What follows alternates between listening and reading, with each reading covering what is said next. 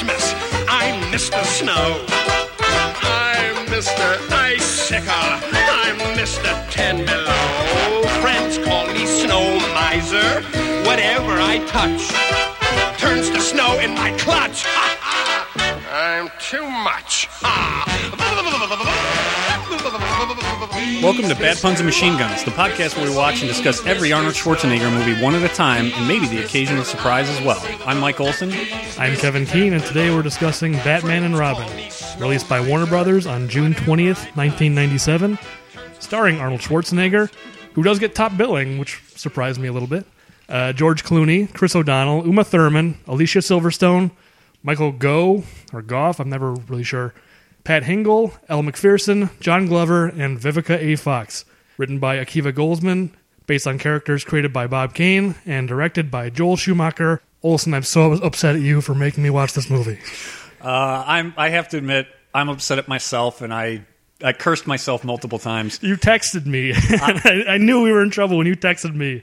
And what did you say? We were just like, oh, this is worse than I remember. Yes, I had forgotten how bad this was, and I think some of it had to do with I really hadn't watched it because there's no real reason other than this endeavor that we've started. Yeah, why would you ever watch this movie other than if you have to? Like, it's on a list of Arnold Schwarzenegger movies. An assignment, basically. Yeah, we have no choice. But, again, I was hoping to put it off, but you forced our hand. Yeah, I forced our hand, and we took the medicine, and we're going to discuss it. So, and after this, we'll probably never watch it again.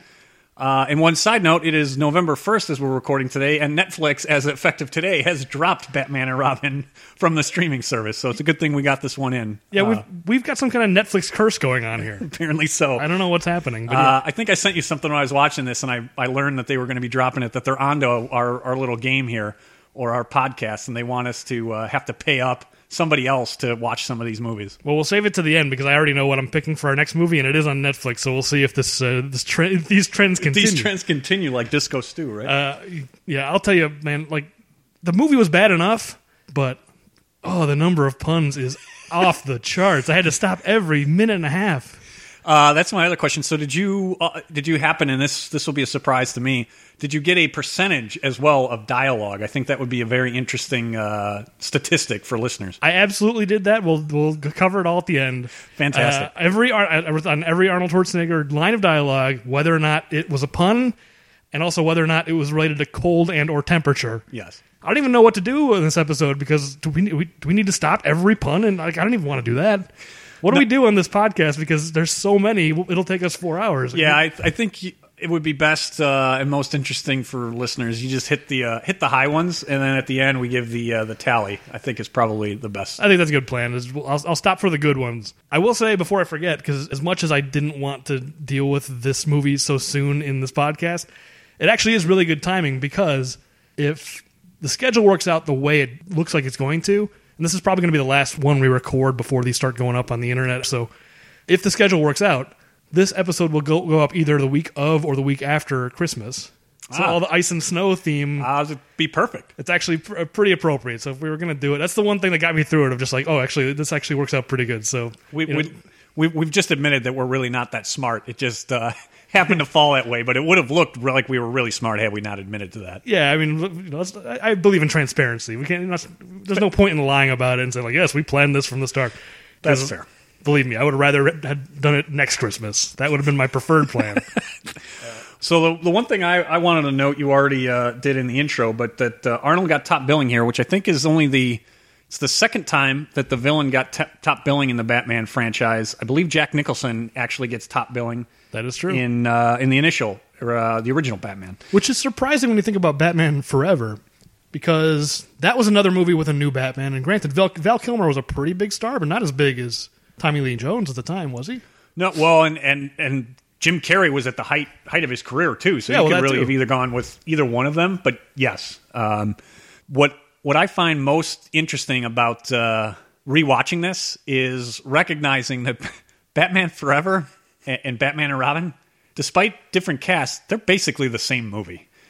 So many scenes in terms of a villain being kind of run amok, meaning at the start of the opening of the movie, right? You already have one villain that's established in both movies. Sure. You then see the origin story of another villain. that villain, that origin story villain, killing the person who ultimately creates them. There's a lot. If you go side by side these two movies, it's clear that this was just merchandising, whether it's to sell more toys or whatever the logic was. This movie doesn't need to exist. It basically is Batman Forever with different players. We'll get a different Batman, couple of different villains, make another movie. Oh, it was a formula for sure. Well, right. Since you brought that up, what's your take on Clooney's Batman? It's pretty. I'm not sure I can recall anything, a performance more mailed in than Clooney's Batman, but I don't know if it's mailed in or if it's just that he's so wrong for Batman.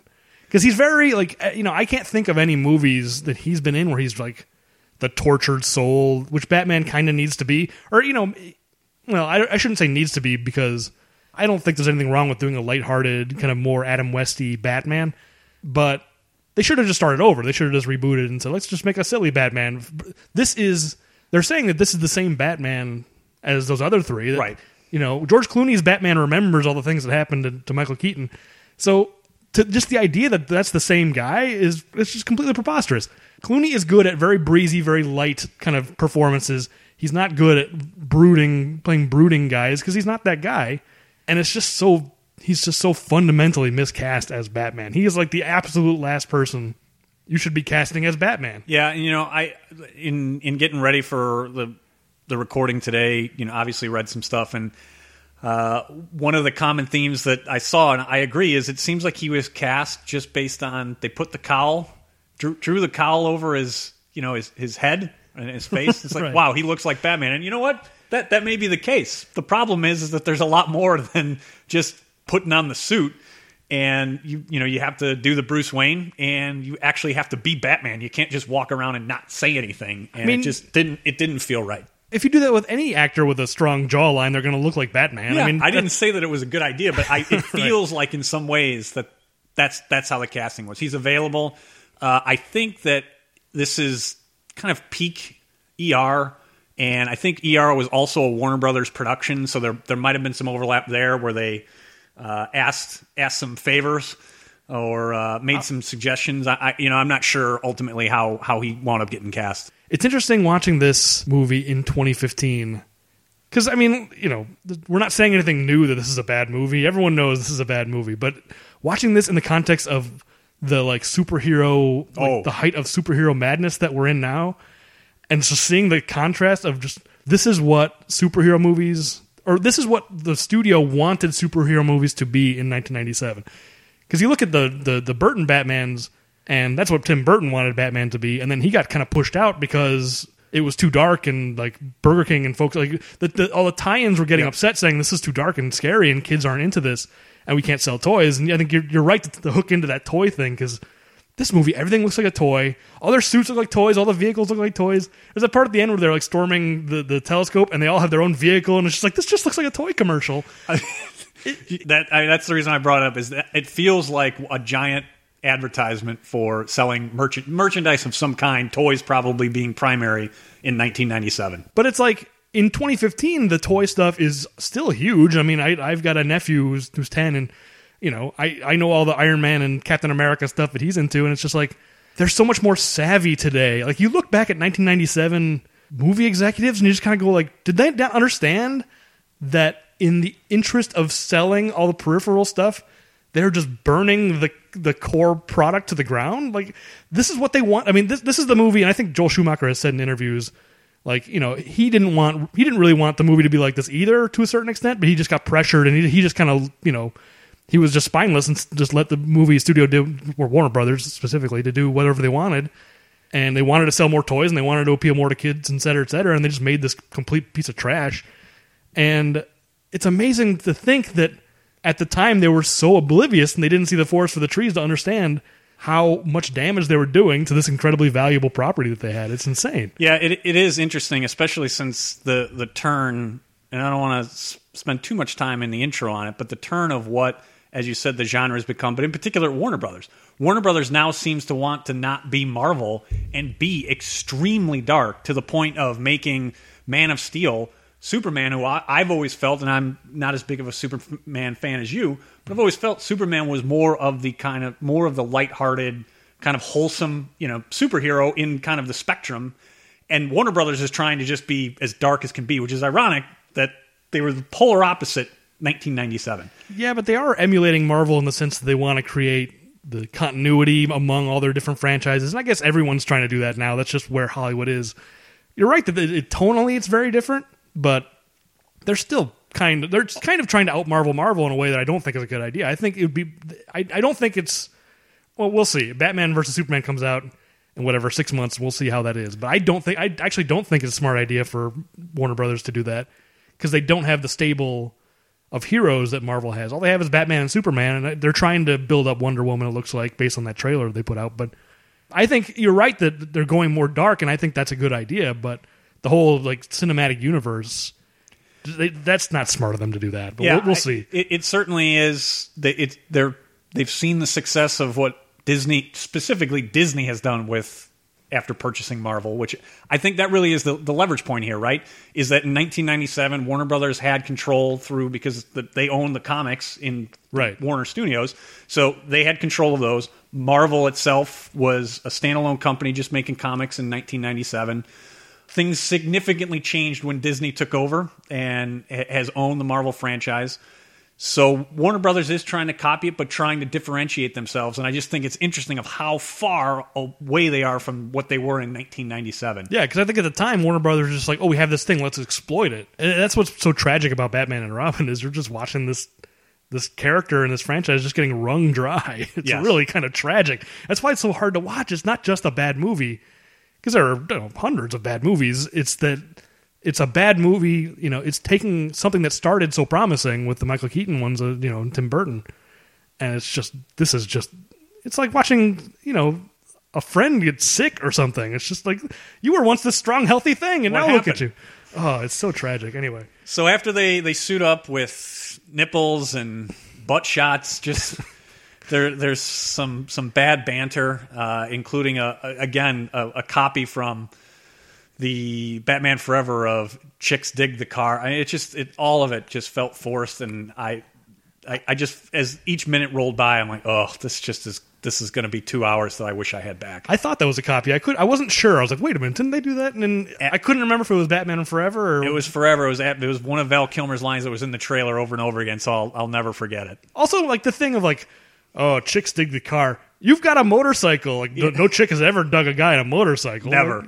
I would much rather have that motorcycle. I mean, I don't drive motorcycles, but I think that particular Batmobile, absolutely. Yeah, it's the goofiest looking Batmobile. Oh, it's terrible. And the saving grace I had for this is what this did ultimately is burned it down to the ground to a crisp, that it was able to be completely rebooted, that just how far from reality that the Batmobile would be, and the fact that it's a single-person car, just so much of it, as you said, it looks like a toy. It's like, wow, yeah, I can completely see that as being an accessory that I have to buy, that my plastic Batman legs fold up and I put inside, and only Batman will fit.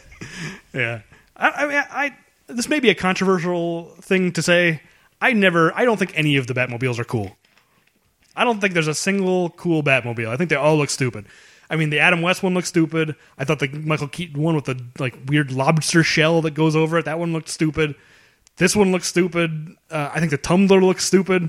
I don't like any of them. I think that his motorcycle in The Dark Knight is cool, but that none of them. I just think the Batmobile in general is never okay. I can understand that. Just give me this. That this is the worst of them all. Oh, I agree. Thank you. It has weird, the double fins on the back. Yes. It looks like a shark, more than a bat.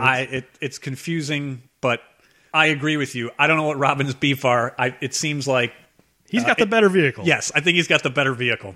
So they got a call. First of all, they just start driving. They don't know where they're going. I guess they're driving towards the bat signal that we don't see. And because the commissioner calls them and tells them what's up. The commissioner's delivery. You want to talk about a wooden performance? I think that's intentional, though. Maybe it is. If it is, I don't know. As I said, as each second ticked by, I'm like, oh man, I forgot how bad this was. But Commissioner Gordon, who I liked in the other movies, it's not like I liked him nearly as much as when we move forward in Gary Oldman when he ultimately becomes Commissioner Gordon. But Gary Oldman's also probably a better actor. But it's Batman. There's a new villain in Gotham. It's the way he says Batman in particular. Now I kind of want to find it because I just, as I was watching him, the screen that is pulled up looks like a bad cell phone that's there. So much of the stuff. Well, it's one of those screen, like the things that we were talking about in the Running Man thing, where yes. like they're taking no care to make things look like a real screen or no. But yeah, the screen that's put up on there reminds me of video games actually preceding this era in like the early 90s. Of whether it would be any of the Star Wars games, but just when the video would come up and somebody would the video presentation would be extremely wooden and yeah, he's like giving him his mission objective. Yes, it was like a mission objective, and I again, it was 1997. It's not that far removed from the games that I'm thinking of, but I remember when I was watching, I'm like, wow, this is really bad. Yeah, I found the clip, so here we go. Let's just play it. Batman. A new villain has commandeered the Gotham Museum. He's frozen the Antiquities Wing. He's turned the security guards into blocks of ice. He's calling himself Mr. Freeze. Oh, it's like Batman. It's just exposition. He's just Basil Exposition. He literally appears on a screen in his car. Yes, you're right. Austin Powers. And then Batman, Mr. Freeze. He repeats it as if the audience needed to know that, Arnold's Mr. Freeze. The trailers wouldn't have told you enough that it's Mr. Freeze. Well, he's just weighing it. He's trying to decide if it's a good villain name. Mr. Freeze. Mr. Freeze. I think he could have done better. Yeah, so they go to the Gotham Museum of Art Antiquities Wing. Why would a museum of art have an antiquities wing? I had that written down as well. I'm very confused. And there's there's dinosaurs and stuff in there, but there's also a diamond he's trying to steal. The only thing that it reminded me of, it's currently underway in approvals here in Chicago, but George Lucas is planning a new museum of his collection of things from his company, Industrial Light and Magic, as well as his Norman Rockwell collection. I think it's just stuff like it's just movie or it's a pop culture museum. It is, but it just the Norman Rockwell doesn't seem to make sense, and it reminded me of this museum that yes, it also has diamonds and dinosaurs. I'm not exactly sure why, but it has these things right next to each other. Yes, it's just these two things belong in the same room. Yes, So Mr. Freeze is there. Cops are shooting at him. For some reason, he's bulletproof. It's never really explained why. It's not. I mean, there's a lot of metal on the suit, but it still doesn't. Shoot him in the face. Yeah, I don't understand. He's just one of these villains that can't be harmed. There are a lot of security guards there, and they seem to keep coming. You'd think they would realize that they're outmanned and outgunned, and they'd stop coming, but more come to just get freezed and beg for mercy. Right. Well, his condition has left him cold to their pleas of mercy. Yes. Maybe I should just stop and do them all, because that's the first fun. And it is a pretty good one. He's got a million of them in this scene. Like, this scene is like, I don't know, maybe 10 minutes. Yes. And I'll say that his ratio of puns drops off after this scene, but I think I'll just say that in this scene, including like he steals a diamond and they get in the rocket ship, et cetera, et cetera. We can cover it in detail if we want, but it really is not. It's a lousy action sequence. Yeah, it's a lousy action scene. A lot of stuff doesn't make sense. So let's just hit the highlights and move on. But he has 20 lines of dialogue in this whole sequence. 5 of them are puns. Wow. So and keep in mind, the highest number we've had so far was The Running Man with 7. And he's got 5 in the first 15 minutes. And only Arnold. I think there may be... I think there may be 8 puns just in this scene alone. I'll check. But this movie is wall to wall. The puns are just rapid fire. I mean, it's no secret. Everyone knows that this whole movie is just Arnold spouting puns. But yes, and it's also probably what gives validity to the name of the podcast of Bad Puns and Machine Guns. This one kind of covers all of the bad puns that you could want, and they're bad. That's for yes, sure. Like, and they're no not question. Good. So the things I'd like to highlight is what I don't understand is, and I realize that this was trying to be more like the Adam West 1960s Batman. But the fact that they have ice skates built into their boots, and the reason it's really confusing to me is we've seen them get into their respective vehicles and leave before they get their mission. Right. So even if let's say that they had those ready for a villain who's based on ice, how did they happen to have them on before they even knew who it was? It could have been the Joker again. It could have been the Riddler, because the Riddler... Well, I guess the Joker was killed off. Yeah, it couldn't have been the Joker. You're right. But the Riddler survived. Yes. So I had a real hard time with the ice skates. I think the movie is implying that those are there all the time. That that Michael Keaton had roller skates or ice skates in his shoes and just never needed them. Apparently so. So the other thing, too, that really bothered me in this action sequence is on multiple occasions, at least with Robin and I think with Batman as well, They show them either flipping or jumping and then landing and not sliding. It's ice everywhere to the point where they've made a big deal that they need to have skates when they finally activate the skates. Right. And he doesn't go sliding anywhere. It's just terrible. Yeah, every time someone jumps or swings or like slides, because Batman slides down the dinosaur neck like Fred Flintstone. Yes. But like gravity, all of a sudden in Gotham City, gravity has no meaning. All physics in this world suddenly makes no sense. Robin does like a pole vault that accomplishes nothing at one point, and yeah, you're right. Just none of this, like this world has no logic to it. Not even the physics has logic. So why should we care about the narrative logic? Because nothing makes sense. I guess that's true. So another thing that I wanted to highlight in this is just Clooney's "Hi, freeze, I'm Batman," and I understand that within these films, including going back. I distinctly remember in the trailer for the original Batman, they made a big deal of his introduction of I'm Batman, right? And I'm fine with that. So you got to work it in. I get it. It was just terrible. And again, I don't know if it's bad casting, or what. Hi, freeze. I'm Batman. But I think that's it. I think Clooney is just too breezy to be Batman. He's just very like casual about it. He's just kind of like, hey, hi, how are you? So, and the other things then that I had is you already covered with the physics. You've got the vase, which, man, is that just a bad gimmick. Then Freeze's gun, again, doesn't seem to slide anywhere, just sticks as if, it's been placed up there before we cut up to this, and now it's up there. Well, that's the thing. It's like on that statue that the gun lands on, gravity works sideways or something. Yes. Because it doesn't even look like it's on top of the thing. It's like, it's stuck to the side. Yes. And then he throws a guy up there, and I forget what he says. He has some, like, thanks, or whatever. Yes. And he gets it back, and then that's when one of my favorites, maybe my favorite line in the movie is, "What killed the dinosaurs? The Ice Age!" And just, if anybody listening to this is subjecting themselves to the punishment of watching this, just... why do Batman and Robin, it takes them a few minutes, actually, as he's going through to freeze this giant brontosaurus head. Right. They just stand there and watch. Stand around. I don't understand.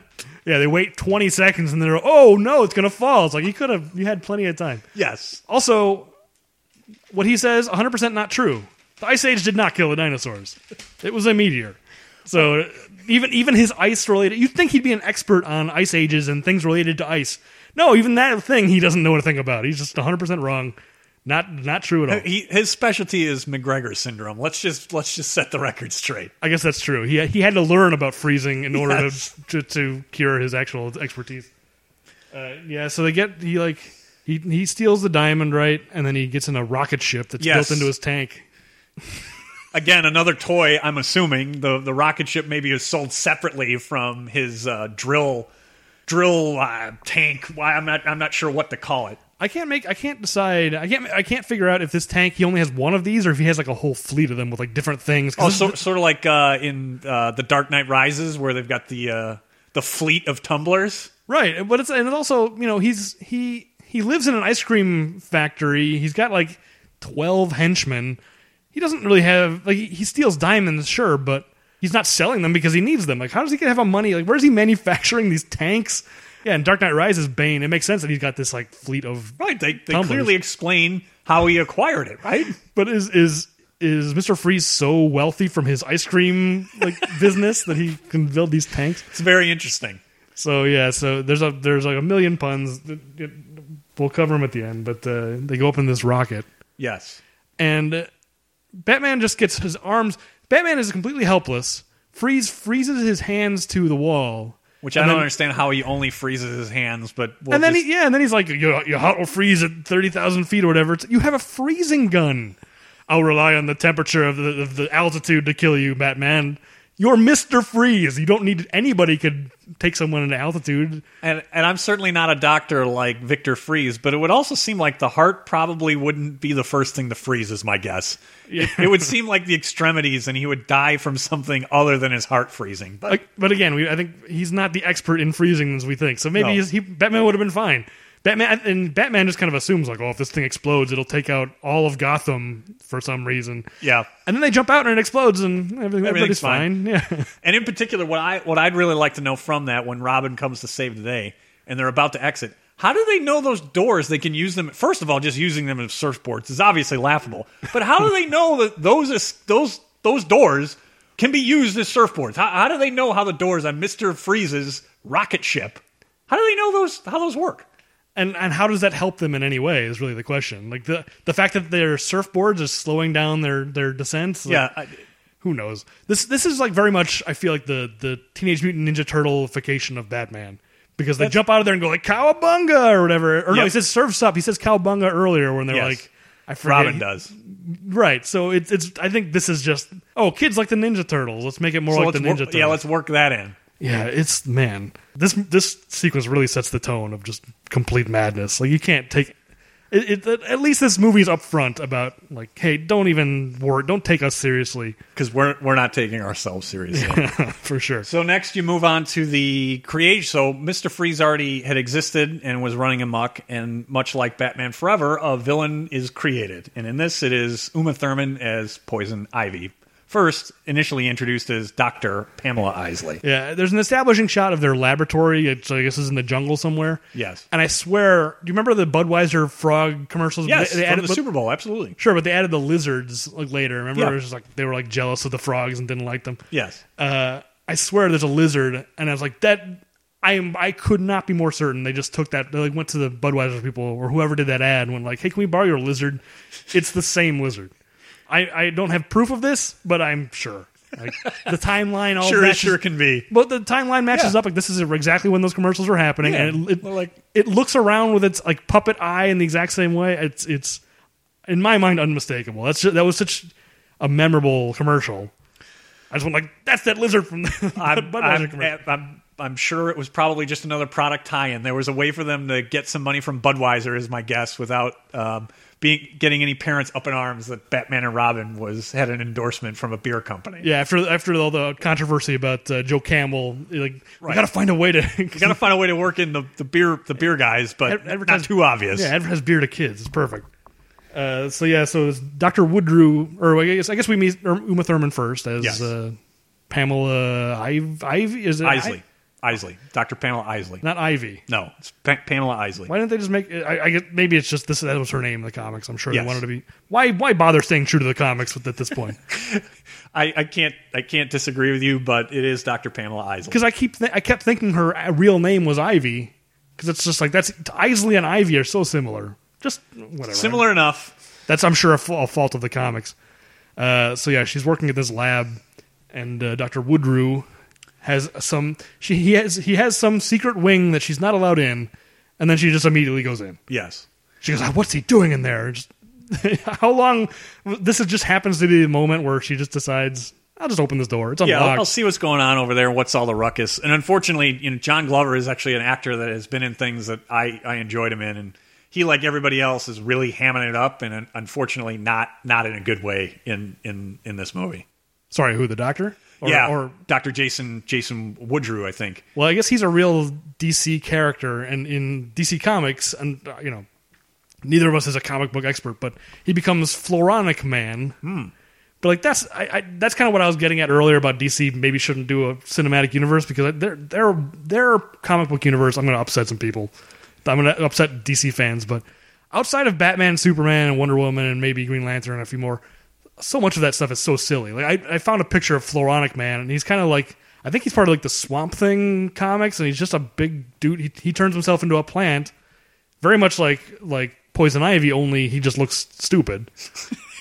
So he's a DC character. It's interesting that they kill him off here. They do eventually. We're not there yet, so our body count's still 0, but we'll get there. Body count's 0, but we're going to get there fast. So he's got a bidding war about to begin, as he's about to demonstrate what he's been working on that Dr. Pamela Isley has not been privy to until now. Yeah, so he brings out a convicted felon. I forget if he even explains this guy's crimes or whatever. And he explains to the people who are bidding that he's drilled 3 concentric circles into his hypothalamus or something. Yes. You can't drill 3 concentric circles. Concentric means having the same center point. If you've drilled 3 concentric circles, you've drilled 1 hole. How could you drill 3 holes with the exact same center point? Whatever. It just goes to show the thoughtlessness of this movie. I wonder if somebody was just like, that's not possible. And they said, you know what? It doesn't matter. None of the rest of this is. Let's just keep going. Yeah, so he becomes Bane. Quite a different Bane than we know now. Significantly different. And what's funny is I do remember at the time of all of the things that people complained about this movie when it came out, and there was a lot, but from the comic book fans that I knew, their just hatred of what they did to Bane was... of all that was wrong with this movie, that was what I remember from the comic book fans. They were just so angry of... Basically, what their position was, as I remember, is they took a pretty interesting villain from the DC Batman comics and just absolutely ruined him.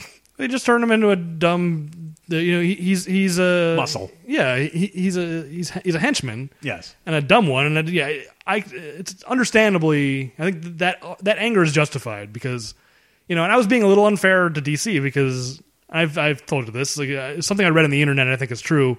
Not being a comic book expert, I don't know necessarily like if this makes sense to like real comic book fans or not. But the whole idea of Marvel has interesting, like complex heroes and very one-dimensional, uninteresting villains, and then DC has kind of one-dimensional heroes, with possibly the exception of Batman, but really interesting three-dimensional villains. And Bane is one of the more interesting villains they have.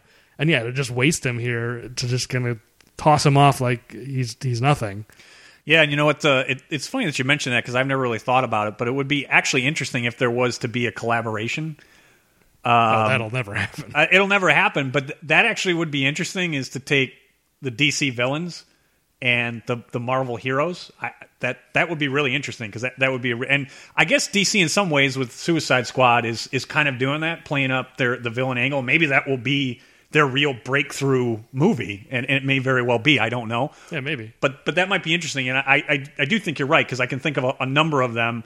I think of all of the villains in anything from Marvel and DC that I can think of the most interesting. Lex Luthor is, I think, by far and away the most interesting and the one that I like enjoy the most when done well.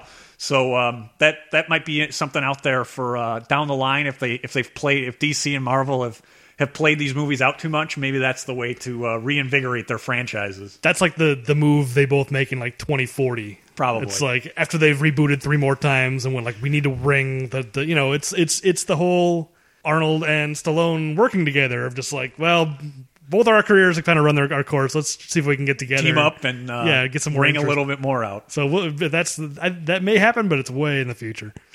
But so Bane is born. There's a bidding war between despots and dictators. Yeah, I didn't look too closely at those despots if they're supposed to be like specific. Yeah, they are. I think you're supposed to have the Shah of Iran. I think or not the Shah, but there's the Ayatollah. Yeah, the Ayatollah. Thank you. I think there's somebody that I think is supposed to look like Mao from Communist China, which doesn't make sense. But along those lines, it's very clear. While they're not exactly have makeup to tell you who they are, it's pretty clear to me who they're supposed to be. Yeah, I not friends of the United States, I guess, maybe. And it's funny as the way many things have changed, as we noted from 1997 to 2015. Certainly, making the Chinese a villain in a huge movie like this would not be something that Hollywood be doing today. Oh, there's no question about it. That's a big market. It's a big market. It may be a more important market than the United States at this point, or if not, it's very, very close. Foreign markets, which are more important than ever these days, yes. as Mickey Rooney once told us. Not Andy Rooney. Yeah, it would be interesting if Andy Rooney said that. So Pamela Isley sees too much, and Dr. Jason Woodrue comes in, knocks a bunch of stuff over, and she is going to ironically be killed by the plants that she loves so much, and that's not what happens. Does he think he's killing her? Like, he just throws her over a table. He does, but I'm done. Well, I think he thinks he's killing her because he sees the different beakers of whatever breaking and things melting. Yeah, I think that he assumes that she is dying, and she is then resurrected as Poison Ivy. Well, yeah, in a bit she'll be resurrected. Right now, he thinks she's dead. Before we leave this scene, I think it's interesting how Dr. Woodrue describes Bane as the ultimate killing machine, but he's too stupid to use a gun. Like, in the 21st, or in the 20th century, the late 20th century, the idea that just all you need to be a perfect killing machine is to be just big and strong, like, there are, maybe in the Middle Ages, but, you'd think to be like, the Bane from the comics who's really intelligent and, like, one of the most intelligent characters in that world. Like, he is the ultimate killing machine because he can outsmart you and he's stronger than you. But yes, this Bane, like, I could take this guy out. You give me a sharp stick and I could kill this guy. So, anyway, we cut back to the Batcave where they're watching security video of Freeze's transformation. Again, no care taken to make it look like real security video. Like, why is he's just, maybe he's videotaping his own experiments. There could be some justification, but the idea that he's just got this open vat. You know, the Joker makes sense because they're in a chemicals factory, and, you know, he didn't expect to be there and he gets knocked in. This is Freeze's laboratory. Have some safety. He doesn't have a railing. He doesn't have a lid for that vat. Like, he gets what he deserves at some point. Like, I certainly remember there were eyewash stations, you know, readily available in high school chemistry in 1997. So you would think that Dr. Victor Freeze, you know, would be somewhat aware of safety precautions. Yeah, the minute you stop respecting it that's right. That he stopped respecting his vat of freezing chemicals. Yes. So we learned that what was he? So Victor Freeze was a Nobel Prize winner and a decathlete, which Arnold doesn't have the physique for a decathlete. No, he's not doing a pole vault. I don't think so. Arnold would never even come close to being. I guess they wanted to explain why he's so buff or whatever, but decathlete's the wrong. Say he's a power lifter or something, bodybuilder. Yeah, that would really be a stretch here, right? So, So we're skipping over all the puns right now. We'll come back to it. But Bruce says something I don't think is a pun, but either way, it's just the worst joke where he goes, "Oh, it's when Freeze is about to fall in the vat, and he goes, 'Here's where everything goes north,' because it's the North Pole." It's so terrible. You're right. You look at a line like that and go, "This is in the movie." Yes. No one stopped and went like, "This line is nonsense." And cut this. Yeah, cut it. Or on the alternative, this was the best. So I'm led to believe that this is the best they could come up with for that.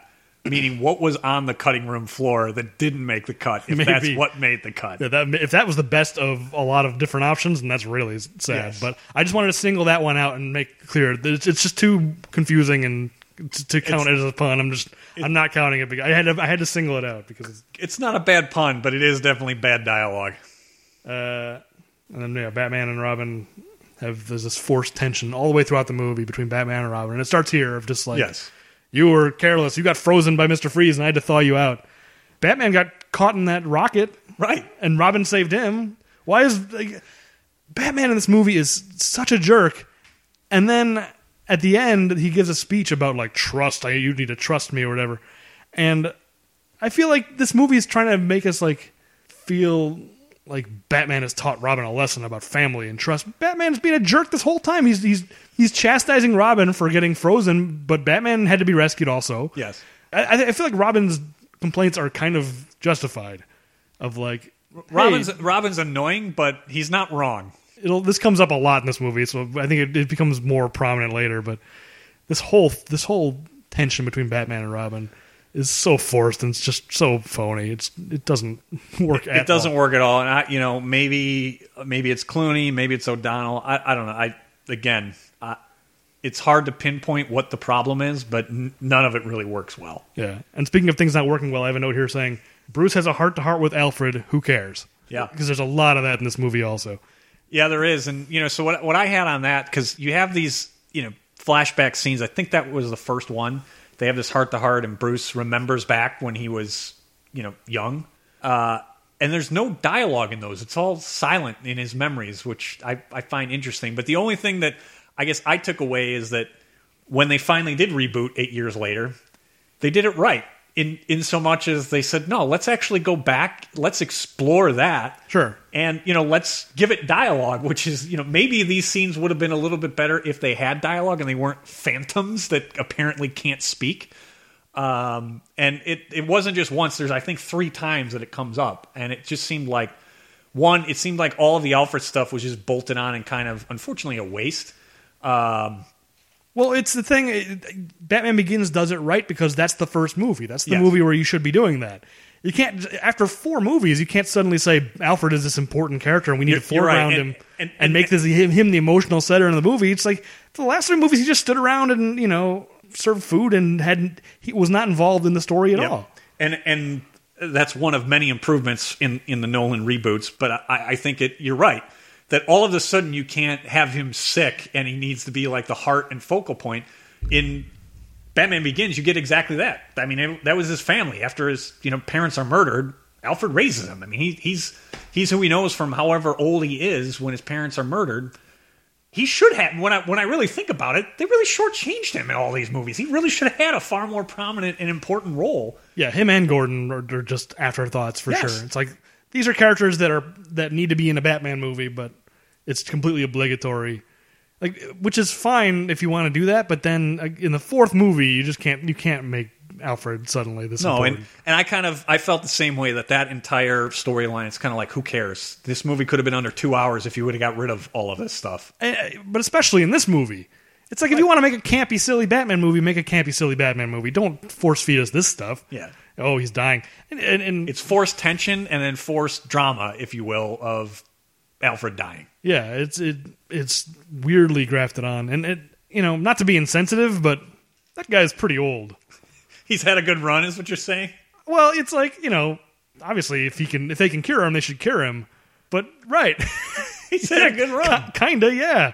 I don't know how old that actor is, Michael Gough. I don't know if it's Gough or Goff. I said both, but he was Alfred in all these movies, and he was old at the start. Yeah. And this is 10 years later. It's like that actor had to be at least 80 at that point, right? Yeah, but he's had a good run. So yeah, so then we get the scene real briefly of Poison Ivy becoming Poison Ivy, right? Yes. The doctor's made his deal. The bidding war is over. Yes. And it was on the phone bidder. We don't know which nation. The ones pictured were not the winning bidders. So it was probably the United States is probably who ultimately was the winner. I didn't pick up that it was the mystery bidder.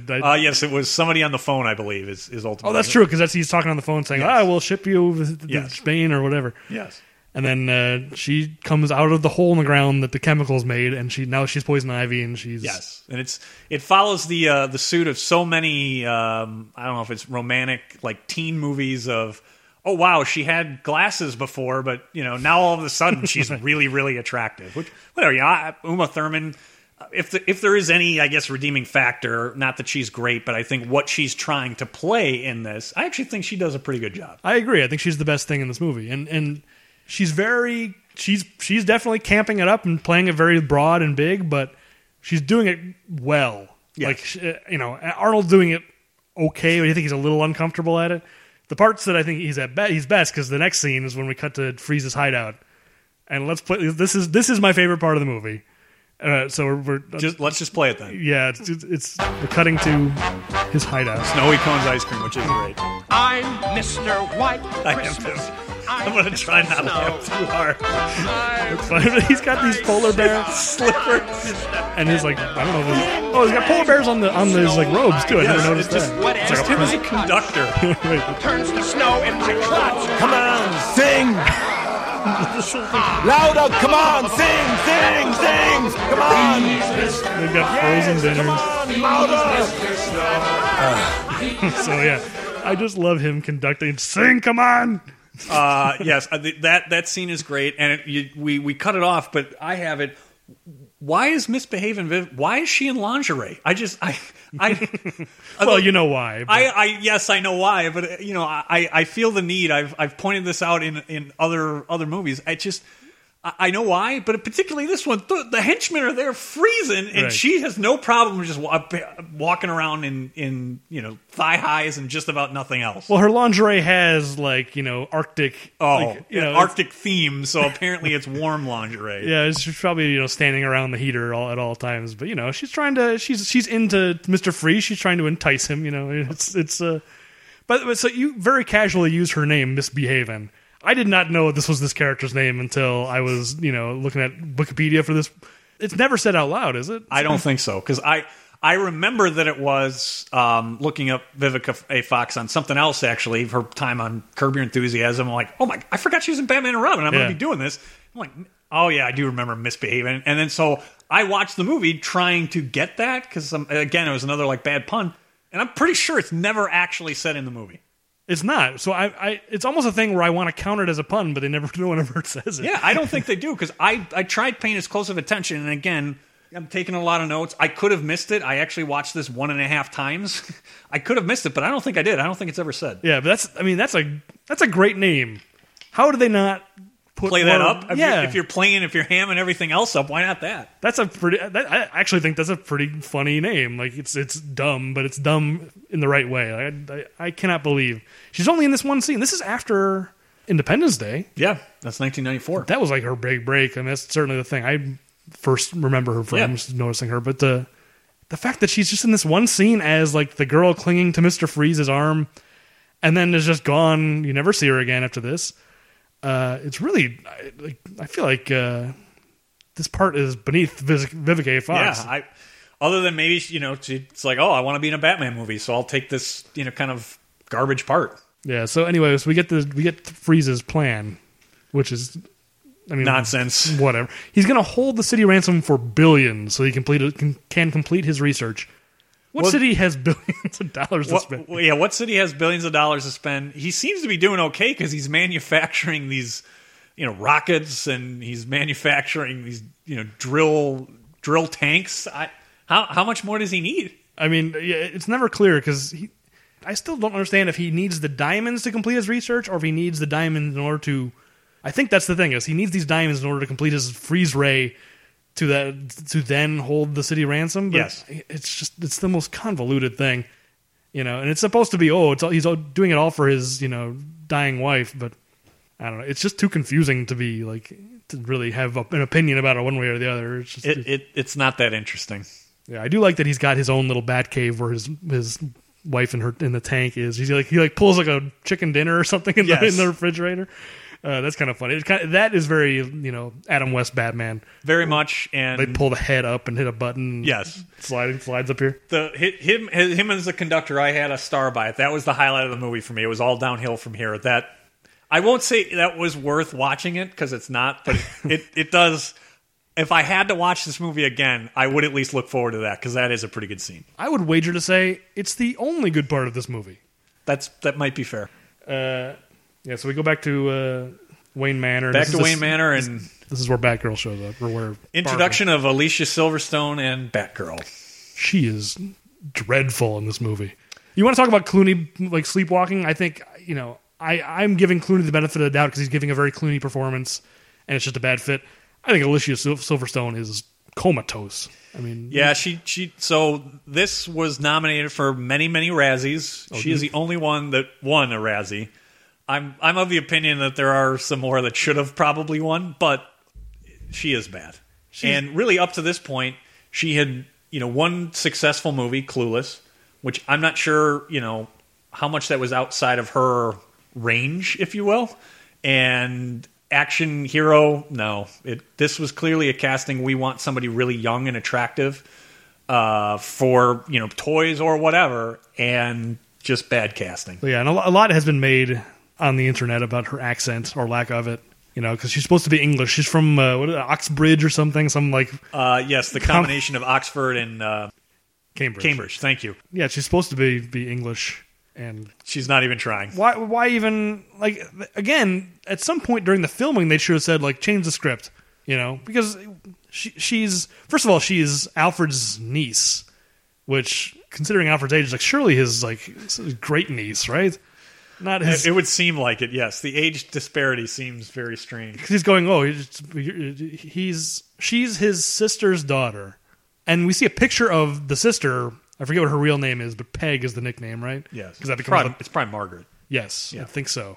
But Peg becomes a password. But you see a picture of her, and the picture looks like it's from the 1940s. Yes. The photograph of her. It's all of it doesn't make sense. It's black and white, and she's in flapper gear. Yes. How does? But I mean, why even? I don't even know. I'm so exhausted just trying to follow. I'm trying to meet this movie halfway is pointless.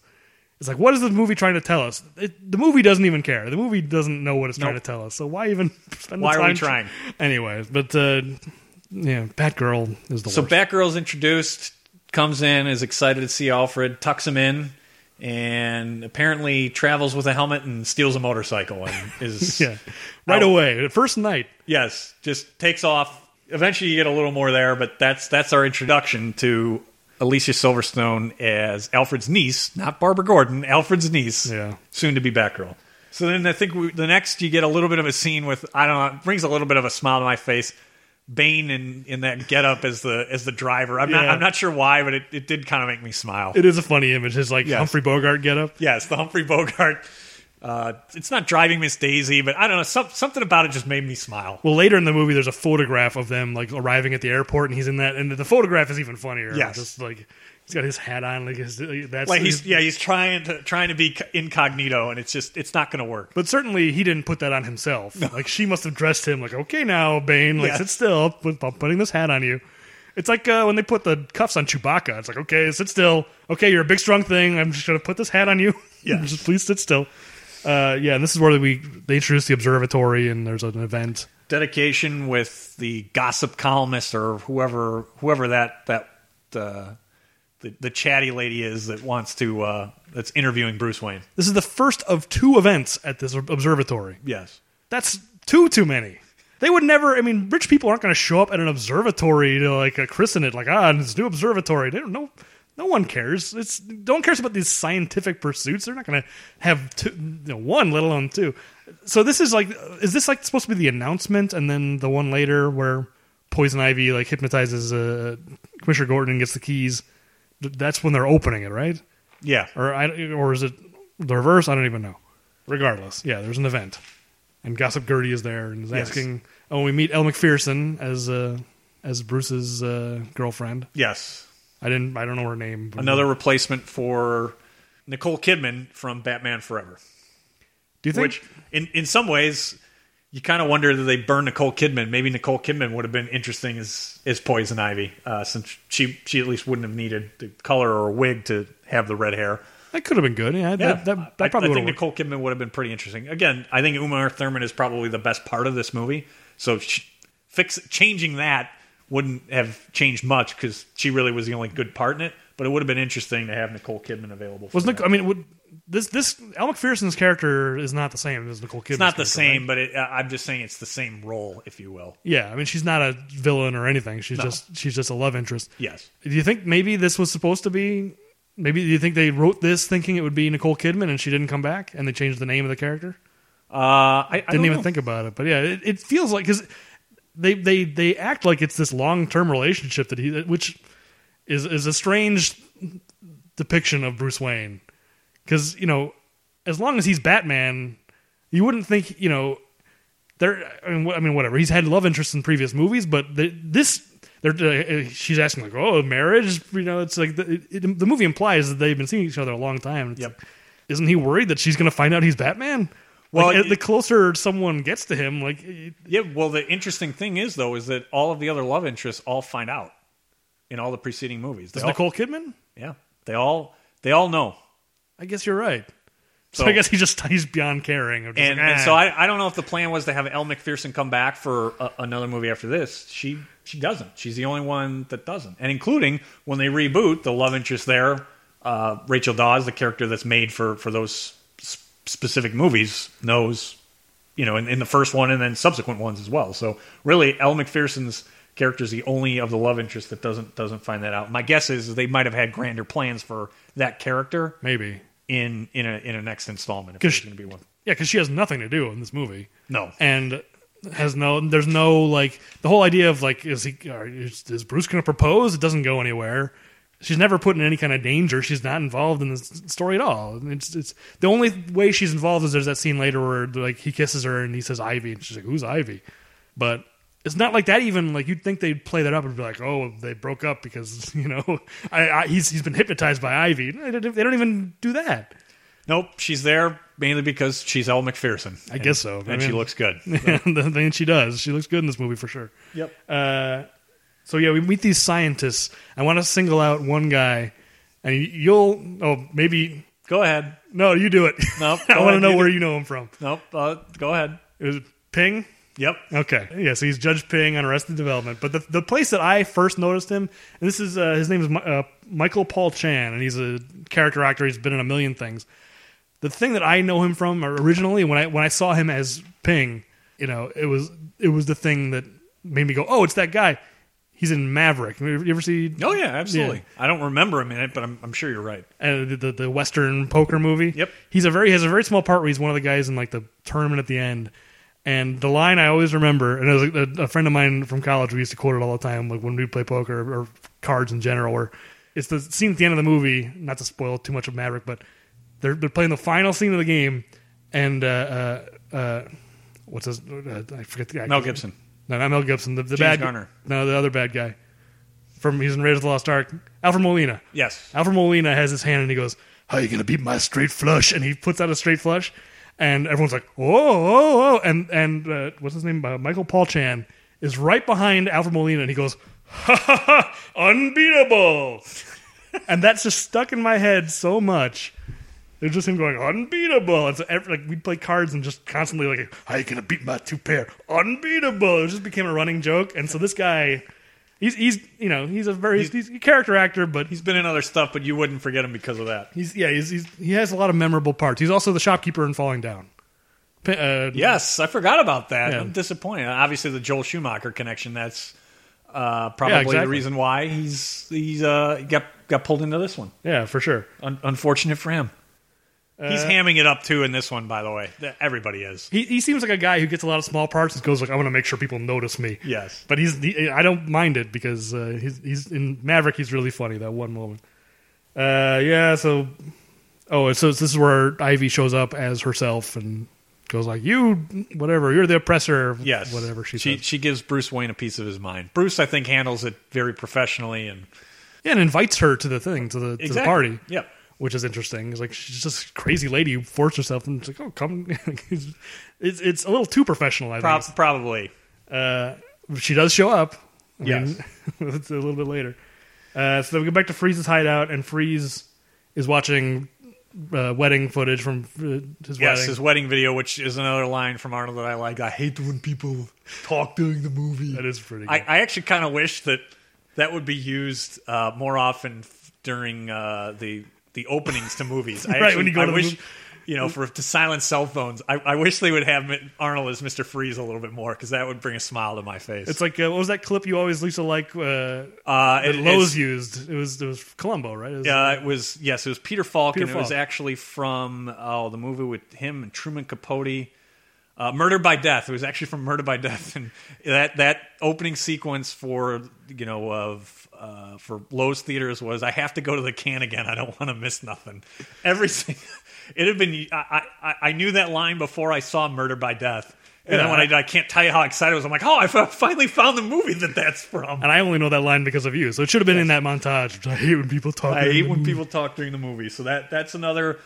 Sort of like Bane in the Hat. It's not the best part of the movie, and there aren't very many good ones, but that did bring a smile to my face. But anyway, so Freeze's henchman Frosty shows up. Yes. He's Frosty the henchman. Yes. I don't know if that's intentional, but I kind of enjoy that. I enjoy it as well. And he shows in the newspaper of Bruce Wayne's going to donate some diamonds, and Mr. Freeze wants diamonds to complete his thing or whatever. Freeze, he shoots Frosty with his freeze ray, and then we never see that guy again. I'm going to count that as in the body count. That's a body count. Because no one's around to thaw that guy. No. Okay, that's reasonable. I just want to... I think that's what I assumed, and I kind of wonder. He's a henchman that actually has a name, and you've just gotten rid of him. Why? Yeah. He's the only henchman that right. The only one that gets a name, and he's in the body count for no apparent reason. Yes, that's number 2. We're at 2 on the body count.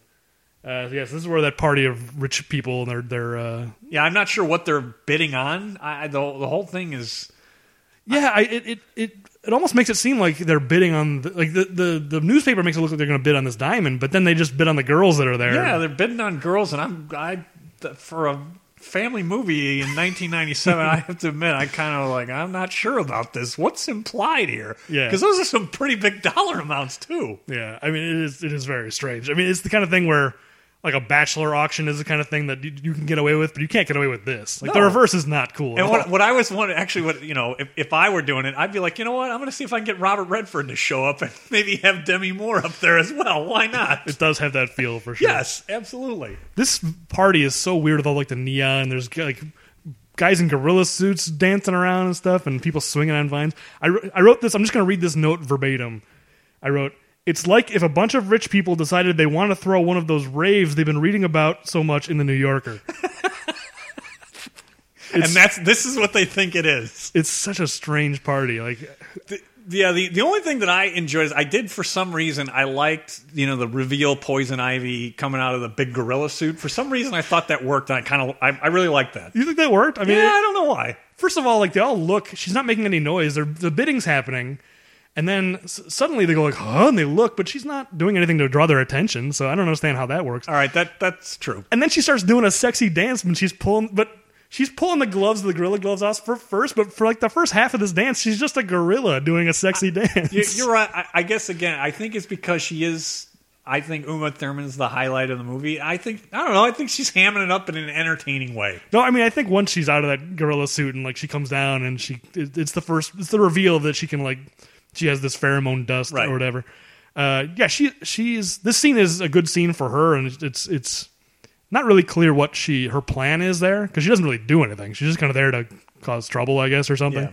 Yeah. Or maybe she wants to steal that diamond just for fun. I don't even know. No, her ultimate plan is to get between that Batman and Robin are the problem, and she's going to get in between Batman and Robin. Okay, so she knows that they're going to be there. Yep. Because they're the special guests. They're just standing around on the stage. Yes. Like, hi there. Hello, I'm Batman. Hello, I'm Robin. But Batman and Robin are throwing this party specifically to set a trap for Mr. Freeze, which seems wildly irresponsible. Yes. Let's just put all these rich people in harm's way. Yes, in particular when, he froze how many of those guards at the museum of random things next to one another. Right. And especially you would assume that a lot of those people actually are in Bruce Wayne's social circle. Oh, yeah. So he's effectively putting, his friends in harm's way. Well, speaking of his social circle, and it's one of these things, it's not the first time this has happened, but cameo by Vermont Senator Patrick Leahy. Oh, I didn't realize that. He is a big Batman fan, and he's been in every Batman movie since Batman Forever. Wow. In some kind of a cameo. But in the Nolan Batmans, he's got a couple of lines. And he's the same character in all three movies. If you look for him, He's a member of the Wayne board in those movies. Oh, okay. And he's the guy. I know who then. He's the guy when the Joker in Dark Knight, Joker crashes. A very similar scene, only much better done. Where Bruce is throwing a party and Joker crashes it, and Patrick Leahy's the guy who goes, "We aren't intimidated by thugs." And he says, "You remind me of my father." Yes, I did not realize. Thank you for that trivia. I did not realize that. I know exactly who it is now that you say that. That's Patrick Leahy, senator from Vermont, and. It's funny because in this, he doesn't have a line here. He's just in the crowd of rich guys. And when they're all bidding, he's like, I bid $50,000 or whatever. And he's standing right behind that guy with like the mustache who bids the most. And he gives the funniest reaction. He doesn't have a line, but he just kind of goes like, He's just making faces, like amazed faces. Maybe it's good that in subsequent movies they gave him a line. It's interesting that he's such a big Batman fan that he like, this is the way he's using his position of power. Is I'm going to get in every he's Batman. He's getting cameos in Batman movies. But this is one of the earliest appearances. I don't know where he is in Batman Forever, but so with this, you get another one of the really, really bad parts of this movie. The Bat credit card just was so terrible. It is. I mean, I really. I don't know if I got physically ill, but I really cringed. Like, wow, that's bad. And it makes a cha-ching sound, which is the part that is the worst. I mean, it's like it was a bad American Express commercial, but just not ironic. I mean, just bad. But it is bad because he doesn't even get the American Express line right. Because all those old commercials were "Don't leave home without it," right. And he goes, "I never." What is it? I forget exactly how he phrases it, but he's just like, "I don't ever leave the Batcave without one." Yeah, I think that's what it is. He doesn't even get it right. I know he didn't say it right. Yeah, which is funny because I'm reminded that it's been done before in movies that it worked really well. Like in Major League, I think the American Express card, "Don't steal home without it." I mean, that's actually funny. It's actually funny. One of the best parts in the movie. It's a great commercial overall. But that's also actual product placement. Yes. Like he doesn't actually flash an American Express card. It just says goth card. Yes. I didn't realize it said goth card. Yeah, I didn't do a lot of pausing and writing down like things on walls because I just couldn't take it. But that was the one thing I did pause and look like, what kind of credit card is this? It's a goth card. So apparently the people that are of the goth persuasion, apparently they have their own credit card. Yeah, I mean, something tells me they would reject the goth card. Actually, yeah, it's too corporate. It's too corporate. You can't have a credit card if you're goth. Yeah, so Freeze shows up, and he swings across the room, and he steals the diamond. How are Batman and Robin... Oh, they're fighting a bunch of his thugs, right? While he steals the diamond? Yep. And then Poison Ivy tries to take it from him or whatever, and he's immune to... It doesn't work on the cold-hearted. Does not work on the cold-hearted. So, he steals this diamond, and there's a chase. And they end up on a crazy statue. Yeah, the Gotham City layout in this movie during the chases, it's really, really weird. It's weird, but I kind of like it. I like how crazy it is. It's like an MC Escher city. They're on a highway for a little bit, and the highway's elevated 30 stories up, and then they crash through a thing, and they drive down the arm of a giant statue.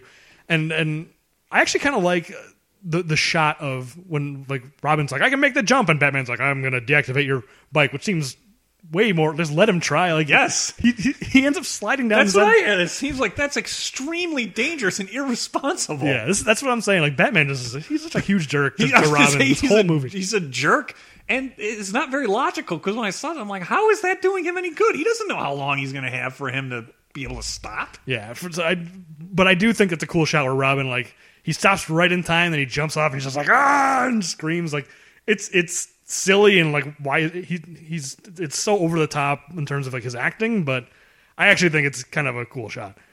So Freeze makes the jump. Two of Freeze's henchmen crash into a building. So there's body count 3 and 4. Those guys clearly do not survive. No, they did not make it. But it is interesting. This is one of the more interesting things in this movie is Batman does capture Freeze halfway through the movie. Yep. That's actually interesting, and you would something new and different, just structurally. This is unexpected. I mean, it's the kind of thing that's just wasted in this movie, but I do like that. Yep. So they capture him. We get back to we find out Alfred has very little time left. Not sure any of the viewers care, as we have already established. Unfortunately, the two of us don't care for sure. Yes. And Batgirl has snuck back from whatever she was doing with the helmet that she brought with her and the motorcycle that she stole. Yeah, this is where we learn she knows judo. Because he catches her coming back, and she goes, "Hi-ya," like Miss Piggy, and flips him. Thank you for that. I like to Miss Piggy. Although you got to be careful, since I do believe there was some controversy back then about her putting on weight while this movie was filming and not fitting in the Batgirl Alicia suit. Silverstone? Yes. I didn't know that. Yeah. That was not what I was implying. I'm just, anytime you have to go hi-ya, that's not, you're not convincing us that you know martial arts. Just because you said hi-ya, that doesn't prove you know any kind of martial arts skills. So she heads back. She disarms Robin, and we get to maybe the most interesting part for me in the movie is we get to Arkham Asylum. Yeah, Arkham itself isn't all that interesting. However, the guards there are extremely interesting. We get a sight of an old friend of ours. Yes, another connection, which I'm glad there was one even in this movie. So we've already had the grappling of governor versus governor. We get it yet again of at least both governors on screen. Yeah, I do like, and then some other guard that we don't. Yeah. He's got an eye patch. I don't know who that guy is, but it should have just been Jesse. Jesse Ventura is who we're talking Jesse about. Ventura doesn't need any assistance. He could have handled Mr. Freeze on his own. He's like strange casting because he's just some schmo, some guy. He's just, I'm a guard.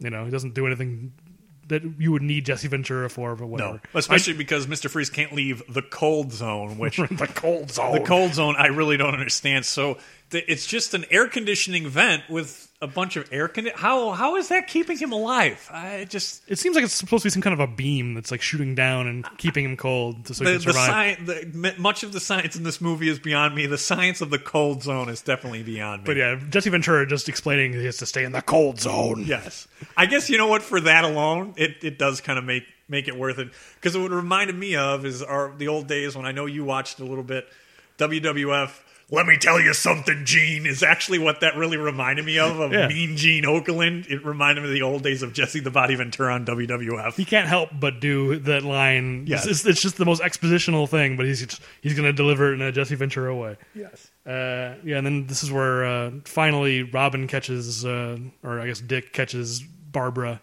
sneaking out with one of his motorcycles, and he follows her down to the...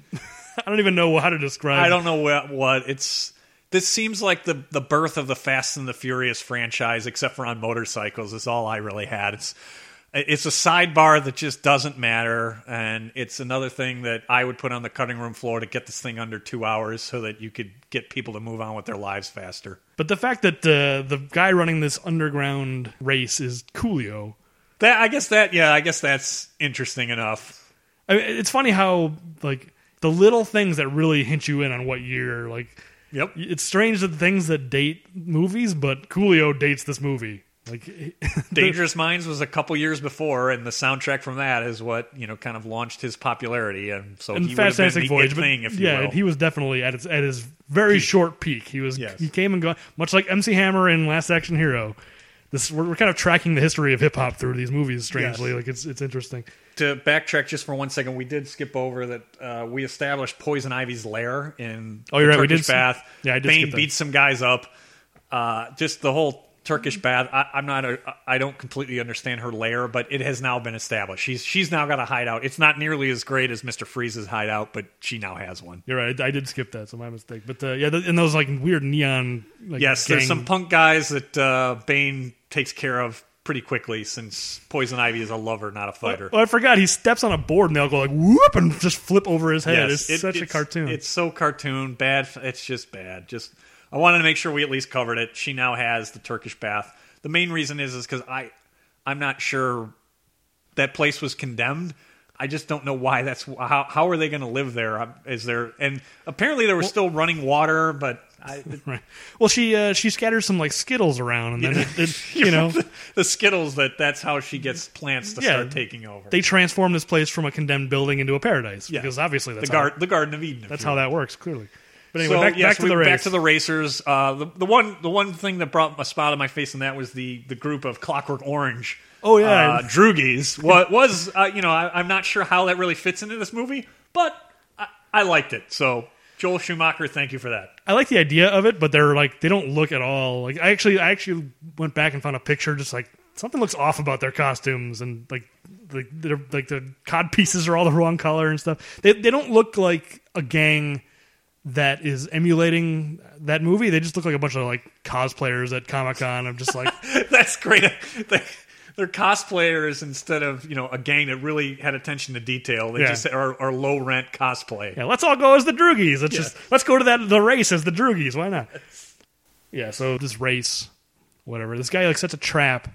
I don't understand the trap because they like swoop down and throw a bunch of Molotov cocktails, and then they go like and they slide, and then the bridge is out. So did they do that also, or is this bridge just out? And if so, all those racers are heading towards the bridge anyway. Yes. So I don't. So why waste the Molotov cocktails? I just don't understand what's even happening. That's just the curse of this movie is I'm trying so hard to meet this movie halfway. It's like, okay, I'm going to try and figure out some kind of justification. There's none. Clearly Coolio was just trying to send all those people to their death. Yes. Every one of those racers are just going to fly off that cliff. He's just going to keep the money. So I assume they put up all the money, and that's his scam. So yeah, this guy's gang actually saved everyone's life, including, Robin and Batgirl. Just like, everyone stopped because there was a fire, and like, hey, thank you. We didn't drive off the bridge thanks to you. Now we can track down Coolio and get our entry fee back. Yeah, we never see Coolio again, so we'll just assume that they really they went after him.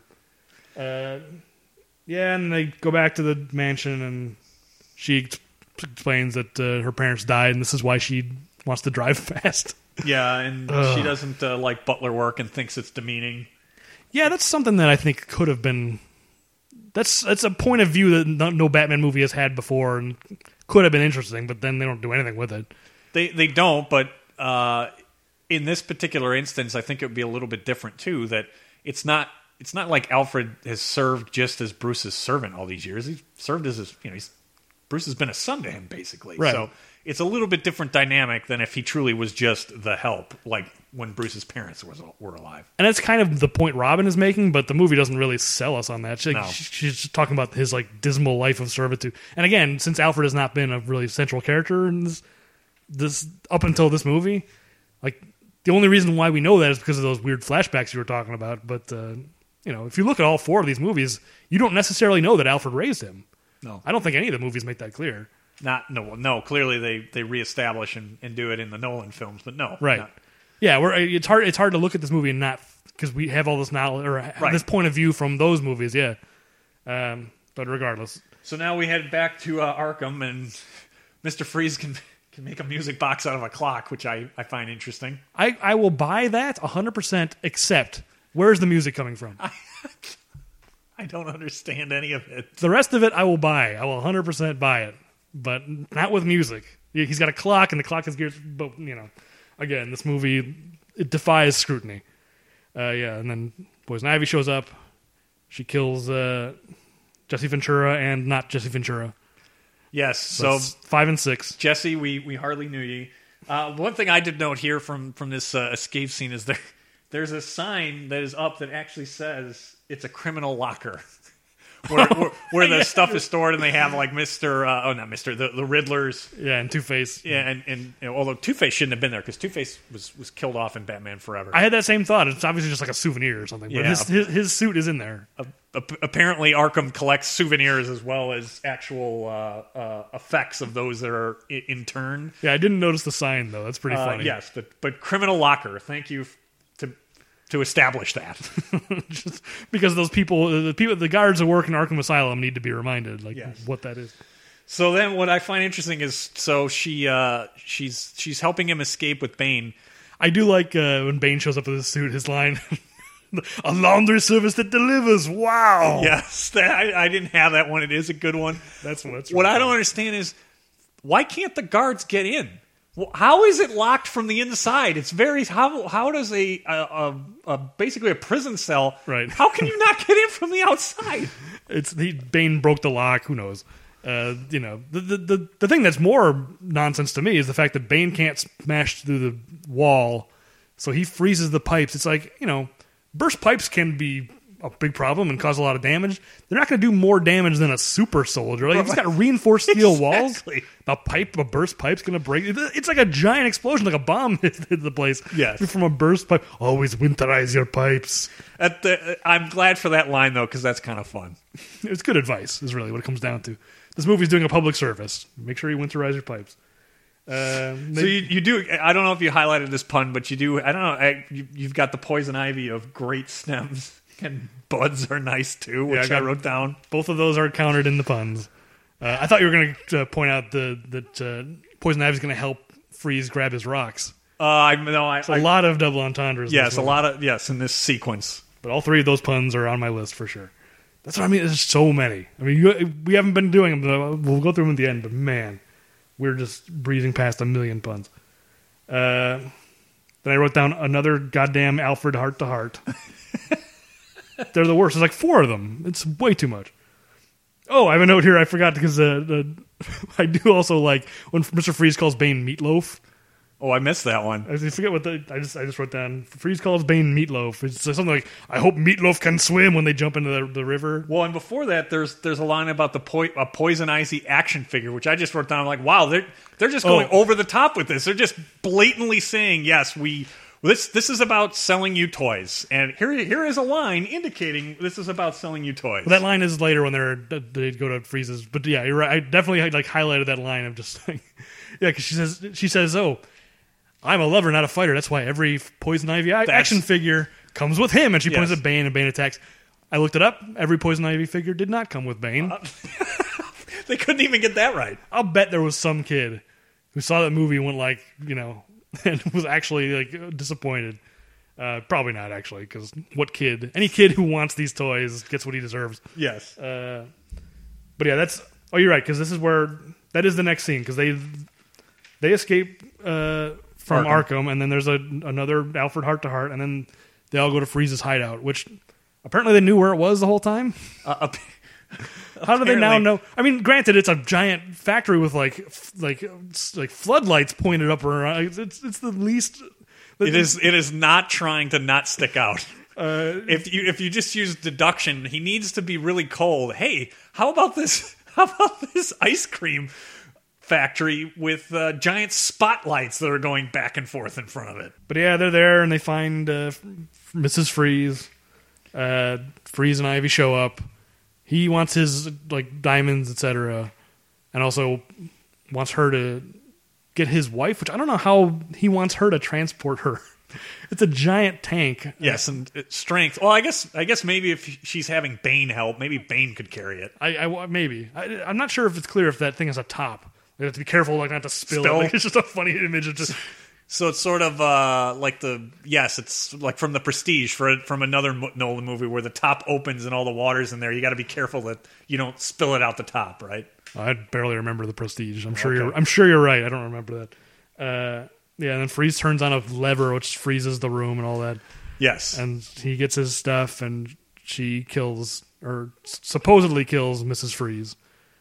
Yes, Poison Ivy kills Freeze's wife. What I had is somehow the switch gets turned off, and all the cops are alive again. They're all fine. Right. In particular, I have the wooden Commissioner Gordon again. What happened? How did they get away? Yeah. Oh, is it so bad? Well, also it's so bad. It's bad. It's a bad delivery for sure, but also, like, he doesn't have a right to be upset. He's got a bunch of cops there. Like, why is it Batman's job? Right. Why? You've got a whole team of cops. Like, what? How dare you let them escape, Batman? It's like, you're the. I'm one guy. You've got the entire police force. He's the most incompetent guy. Like, he's this movie in particular. He's just gonna kick up his feet. It's like Batman will do all the work. I'm just waiting for my pension. I'm gonna let Batman do all the work. There's probably a lot of truth to that. Yeah. So where the hell are we? Oh, there's a fight underneath, like in the ice cream factory. Yes. And whatever, Bane and Poison Ivy. They take turns, like Batman will fight Bane while Poison Ivy tries to seduce Robin, and then vice versa, and Batman will fall on a pile of potatoes or something. It's like a tag team WWF match. When you have to have the right pairings, right? Yeah, it really is. There's our obligatory wrestling reference for this episode. Well, along with Jesse the Body Ventura, which I said I could not mention that because his delivery just made me think of that. You're right, though. It is like a tag team fight where Bane just goes back and forth. Yes, he's just and then. But nothing comes of this fight. The Bane and Poison Ivy escape. Robin gets upset at Batman, and Batman flips into a tub of melted ice cream, I guess is what that is. Yes. Which, he doesn't know what's in that. It could be full of chemicals. Maybe Mr. Freeze was planning to poison Gotham City with ice cream. Doesn't he remember what happened with the Joker? He's just flipping into an unknown vat. That is true, and that would have been good for Mr. Freeze to steal from the Joker, actually. Yeah, exactly. New and improved Mr. Freeze products. He could have done that whole commercial again. Yes. That would have been great. Actually, would have. If there's a way to improve, there's many ways to improve this movie. That would have been a fun one. He's been using Brand X. Oh man, now I really wish that had happened. So you've got Adam and Evil as well as a reference in here. Not necessarily a pun, but you have that just as those fights are going on. I do like how. They go back to Ivy's lair, and Mr. Freeze has already built himself like a little man cave in there. Yes. I did quite enjoy that. Yeah, and he's already expand. Getting your man cave is probably the best way to put it. But it's just like he's just got a little room. It's all frozen. It's her lair, but he's got his drawer, if you will, that he gets to keep some of his clothes. He's made himself at home for sure. So now they get their new plan because she convinces him that all of humanity must suffer and be killed because his wife died. Like it's a pretty big leap. Yes. I mean, but you know what? Let's just get to the final sequence. Yes. Okay. Your wife is dead. Just go with Poison Ivy's plan, please. Yeah. I guess maybe this whole thing of maybe she is actually like getting to him and pheromones, whatever. But just the idea that he'd be like, my wife's dead. I will kill everyone in the world. Okay. I guess like this thing's a cartoon, so whatever. Yeah. Oh yeah. And this is the second observatory gala. Yep, is right here, which is not that different from the first one, other than this time Poison Ivy she blows her pheromones into the Commissioner's face and gets his keys. You do have two things before that I had noted. You had Uncle Wilfred's CD that is made, but you also I had I Want a Robin signal, which I just oh right, well he gets it. Yeah, that's true, he does, but not the way that I think he was thinking. Well, yeah. I mean, it's so impossible to tell the difference. Like they're basically the same shape. Yes. I Want a Robin signal. It's like, how could you even tell? Yeah, that CD is another thing that's confusing. And again, maybe it's pointless to try to understand it. But Alfred gives her the CD and says, like, "Don't you dare look at this. I need to try to find my brother in India or whatever, and make sure he gets it." Because I guess he wants him to take his place as like the helper of Batman. Yeah. But she figures out the password, which is Peg. 3 letters. No. It's a little bit further down, but this infuriated me. Of all the things in the movie, this infuriated me. Now, granted, he's an old man. He doesn't know how to use computers. It's 1997. I understand. It infuriated me. It's a bad password. That he literally... Okay, so how many different alphanumeric characters just for logging into web-based email that I need? And I need to change it all the time. And he literally is taking some of the most sensitive information about somebody he loves that's like a son... and one of the most powerful, important people in the world. And it's a secret that everyone wants to know. Who is Batman? It's the kind of thing that... and it's a 3-letter password. Yep. I mean, that's how passwords get cracked, is they just, people build programs that just go like, okay, run through, boom, it just runs through. Exactly. It would take them 10 minutes to crack that. 10 minutes? I don't even know if it'd take that. It infuriated me. Of all the things in this movie, of all the nonsense, that...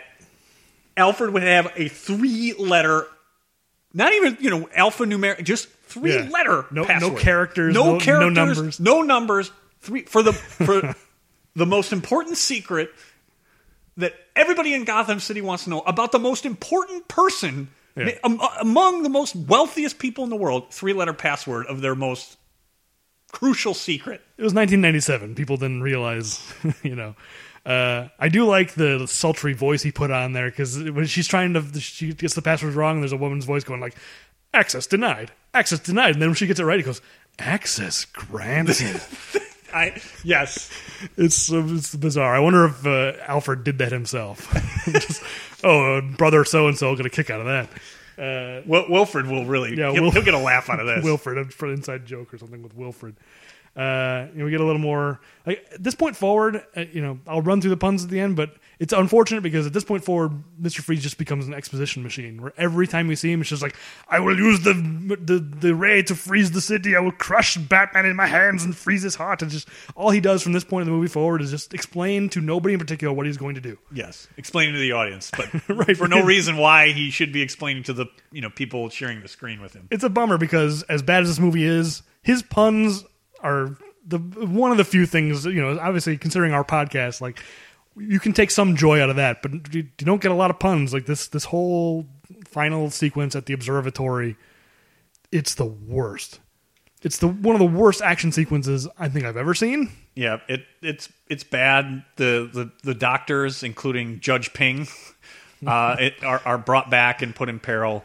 Well, sorry, I just realized we skipped the whole thing at Ivy's hideout, because that happens first, right? Where she goes and steals the bat signal, brings it to her hideout, changes it to a Robin signal, and then summons Robin. It's like, why are you luring them to your secret hideout?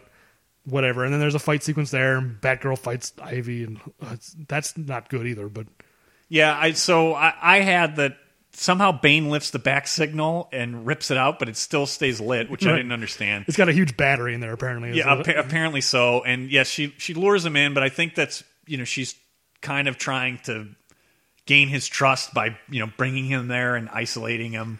Well, this is where we get the speech from Batman of just like, because he's like, it's the Robin signal. Ivy wants to see me, and she loves me, and he's like, you need to trust me, Robin. And so you think he's gone alone, but then you realize, Batman came with him. And he goes like, you're not the only one who can spring a trap. And then he gets caught in vines, and Robin gets caught in vines, and if not for Batgirl, they would have been... Batman is so arrogant, he's just like, I sprung a trap on you. And then, no, you didn't. You just walked into her trap the same as Robin. Right. Like, he literally just gets trapped. It's so ridiculous. We're supposed to be going like, yeah, Batman and Robin are doing it together. But they failed together. Yeah, and so then you get to... this happens so often in movies, and it's kind of frustrating. And it certainly has, I think, changed a little bit, especially with Marvel and Black Widow. But they effectively have two female leads, and yes, we have to have them fighting one another, despite the fact you've established that Poison Ivy is a lover, not a fighter.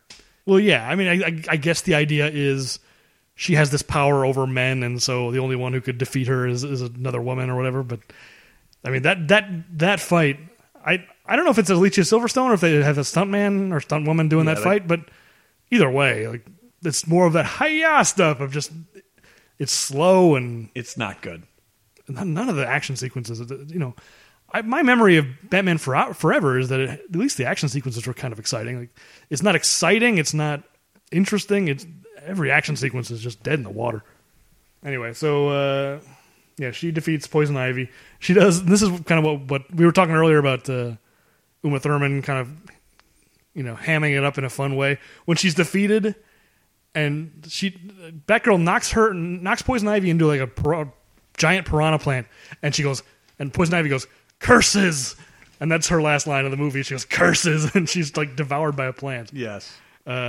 Which again, why is she devoured by a plant? She controls plants. Yes, the plants.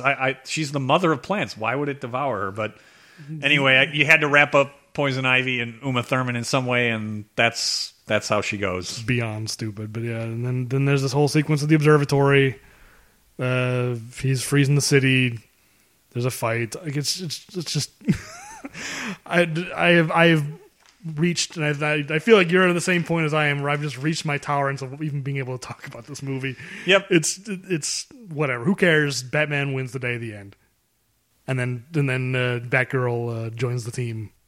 Yeah, what doesn't as we get a bunch of things that don't make sense. I've got that somehow the motorcycle works on ice without any problems. Oh yeah, that is the scene that we mentioned earlier. Like they're all driving their own separate vehicles. Yeah, they're all driving their own, and somehow that works on ice with no problem. In the end, Batman, Robin, and Batgirl save the day, defeat Mr. Freeze. But I guess because Arnold is a likable actor, Mr. Freeze, much like the Riddler, is captured, not killed, right? As Poison. Well, actually, I'm not even sure. Poison Ivy is also captured because yes, we see her later. And that's the only other thing I really wanted to highlight. So somehow Batman unilaterally is judge, jury, and executioner. That he unilaterally determines that Mr. Victor Freeze will be allowed to continue his important research at Arkham Asylum. Really, Batman? I'm not sure you're authorized to do that. I know you're a vigilante, and you're really not authorized to do any of this. But I really think you're exceeding your authority. Yeah, I didn't think about that, but you're right. I mean, Batman, he can probably go to the Arkham administrators and put in a good word. Like he's probably got a lot of pull in those parts. A lot of the people who were in there. But so what it then sets up is how when he's in Arkham, you've got this where it looks like the kind of final comeuppance for Poison Ivy is that he's going to be her tormentor.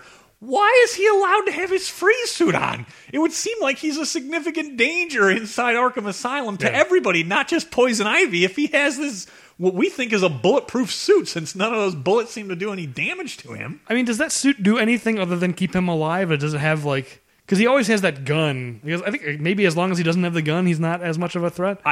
He's not as much of a threat, but it still seems like that's probably not a good idea. It certainly is inconsistent. It's just what happened to the cold beam. Right. The cold zone. I mean, maybe Jesse the Body had to tell me about the cold zone. Yeah, maybe Jesse the Body was the only one who understood how the cold zone worked. without him operating the cold zone, they just had to power it down. Yeah, our cold zone expert died when Poison Ivy came here. So now we can't use the cold. We gotta let him have the suit, otherwise he'll die. Yeah, and then we learn that his wife isn't dead. What? That's not justified in any way. Nope. Freeze's wife, I mean. Yeah, it's just like we need to end on a happy ending on all, where it's almost like they should all be kind of in a scene from like an 80s TV show where all of a sudden they all start laughing at the end for no apparent reason. Right. Just everything's okay. Everything's okay. We wrapped it up until next week. I almost missed an instance of Arnold's face though. Yes. Arnold face where he's always grimacing. It's when he finds out, because Batman shows the clip of that he apparently recorded of Ivy going like, as I told Lady Freeze as I pulled her plug, this is a one-woman show. Yeah, which that, by the way, it's impossible for him to have taken that video because he was tied up in vines. Right. Batgirl was fighting Poison Ivy, so maybe she might have been able to record it, but it would have certainly not been steady, right? She's fighting her while it's going on, and Robin was off camera. There's no way that video could have been shot. It's exactly what we talked about a few episodes ago. Of just like it's just footage from this movie. It's like Spaceballs the movie when they put in the. It's all it is. But then that's when he sees that footage and he goes like, "Ah!" He's just out of with grief. The Arnold face. So yeah, that's our Arnold face for this movie for sure. And that's basically the end. They run at the camera, put the spotlight behind them, and then the music plays. You know what though? I do want to get one more. I did miss it that I have it in here. Another Arnold. I'm as we're going through this, I'm realizing I liked more of Arnold's lines than I thought when I watched it. Take 2 of these and call me in the morning. I thought was a great one as well. That is pretty good. Which the serum for Alfred to, of course, end with a happy ending that he is good, but take 2 of these and call me in the morning. Yeah, and Batman calls him Dr. Freeze just to set up that line. He doesn't get called Dr. Freeze at any other point, but because it's a doctor joke. Yes, got to set that volleyball right up in front of the net. And speaking of that, Freeze has been a villain up until 20 seconds ago. He just had his change of heart 20 seconds ago, and then he gives you 2 vials and says, yeah, take these. And Batman's just going to give them to Alfred? Like, he's a bad guy. You're just going to trust him? I mean... Yeah, in particular, like I said to start, in this movie, he's an established villain when the movie opens. I mean, he's been terrorizing the city literally all of this movie. And he was trying to destroy humanity, basically, is his plan. And he's just... For all Batman knows, that thing is a virus that will cause a huge pandemic that will kill... If his plan is to destroy humanity, don't just take whatever that guy gives you and inject it into your butler. Yes, I mean, it seems a little irresponsible. You don't know. It could have been like Ra's al Ghul's plan, right? Is that he was looking to spread fear throughout the city. How do you know that whatever Victor Fries has just given you isn't the beginning of some terrible pandemic, as you said? Some other villain will come out with a microwave and yes, whatever the hell is happening in that movie. Yes, the point is that Bruce Wayne, Batman, has been a jerk to Robin the whole movie, and he's been pretty irresponsible most of the movie as well, all the way up until this ending. I mean, it's the kind of thing where he probably figures, like, well, why not? Alfred's going to die, and couldn't hurt to try it, but... There are way worse things that could happen from that stuff than just Alfred dying. Right. Again, you don't know the unintended consequences, or maybe the intended consequences for Mr. Freeze. Whatever. Alfred's cured. Either way, we've now got the monkeys off our back. We've made it through. Yeah, I'm glad it's behind us, but oh my god, that was an ordeal. So the thing, you have some puns and body counts to wrap up. I do have 2 things that I'd like to wrap up as well, but why don't we get the puns and the body count? All right, we'll do, but before I forget, I just want to point out our Sven sighting. I missed Sven in this one. I don't know who he is but I spotted him in the credits, so we're 4 for 4 on Sven, because he's also in Last Action Hero. This is before we even started keeping track, but... We'll keep keeping an eye out for Sven. Fantastic. He was credited as a stuntman in this movie. All right. Okay, so we got 7. Our body count is 7 because we forgot one, and he's unseen. So maybe we shouldn't count this. But we learned that Poison Ivy killed a guy to steal his limousine. The limousine that Bane is driving. Bane is bombing around him with that awesome Humphrey Bogart outfit. Yeah, so he off camera, she killed a guy to steal that counts. Can. I mean, if they've acknowledged it, that's in the body count. Yeah, I think so too. So that's our 7. So we were at 6 last time we checked. So that's in case you're wondering what that extra one is. Pun count. I want you to guess. Ooh. Pun count. This is just for Arnold? No, this is the whole movie. Ooh, the whole movie. You can guess both if you want. I'm curious to see. I'm going to guess 30 puns for the whole movie. That's very close. 33. Wow. That's like a pun every 4 minutes. That's a ton of puns. That is a ton. What's the breakdown? Do you have it for Arnold? So Arnold has 12. Uma Thurman, I have 11.5 because she kind of has one that's shared. There's no point in going through all these one by one, right? Let's just skip it. Uma Thurman has 11.5 because the one that she shares with Robin, where Robin says, I need to know... Well, first of all, he says, I need to know you've turned over a new leaf, which is a separate pun. And then he says, just give me a sign. And she goes, how about slippery when wet? Ouch. I forgot about that one. Actually, which is pretty racy. Yeah. This movie is full of that.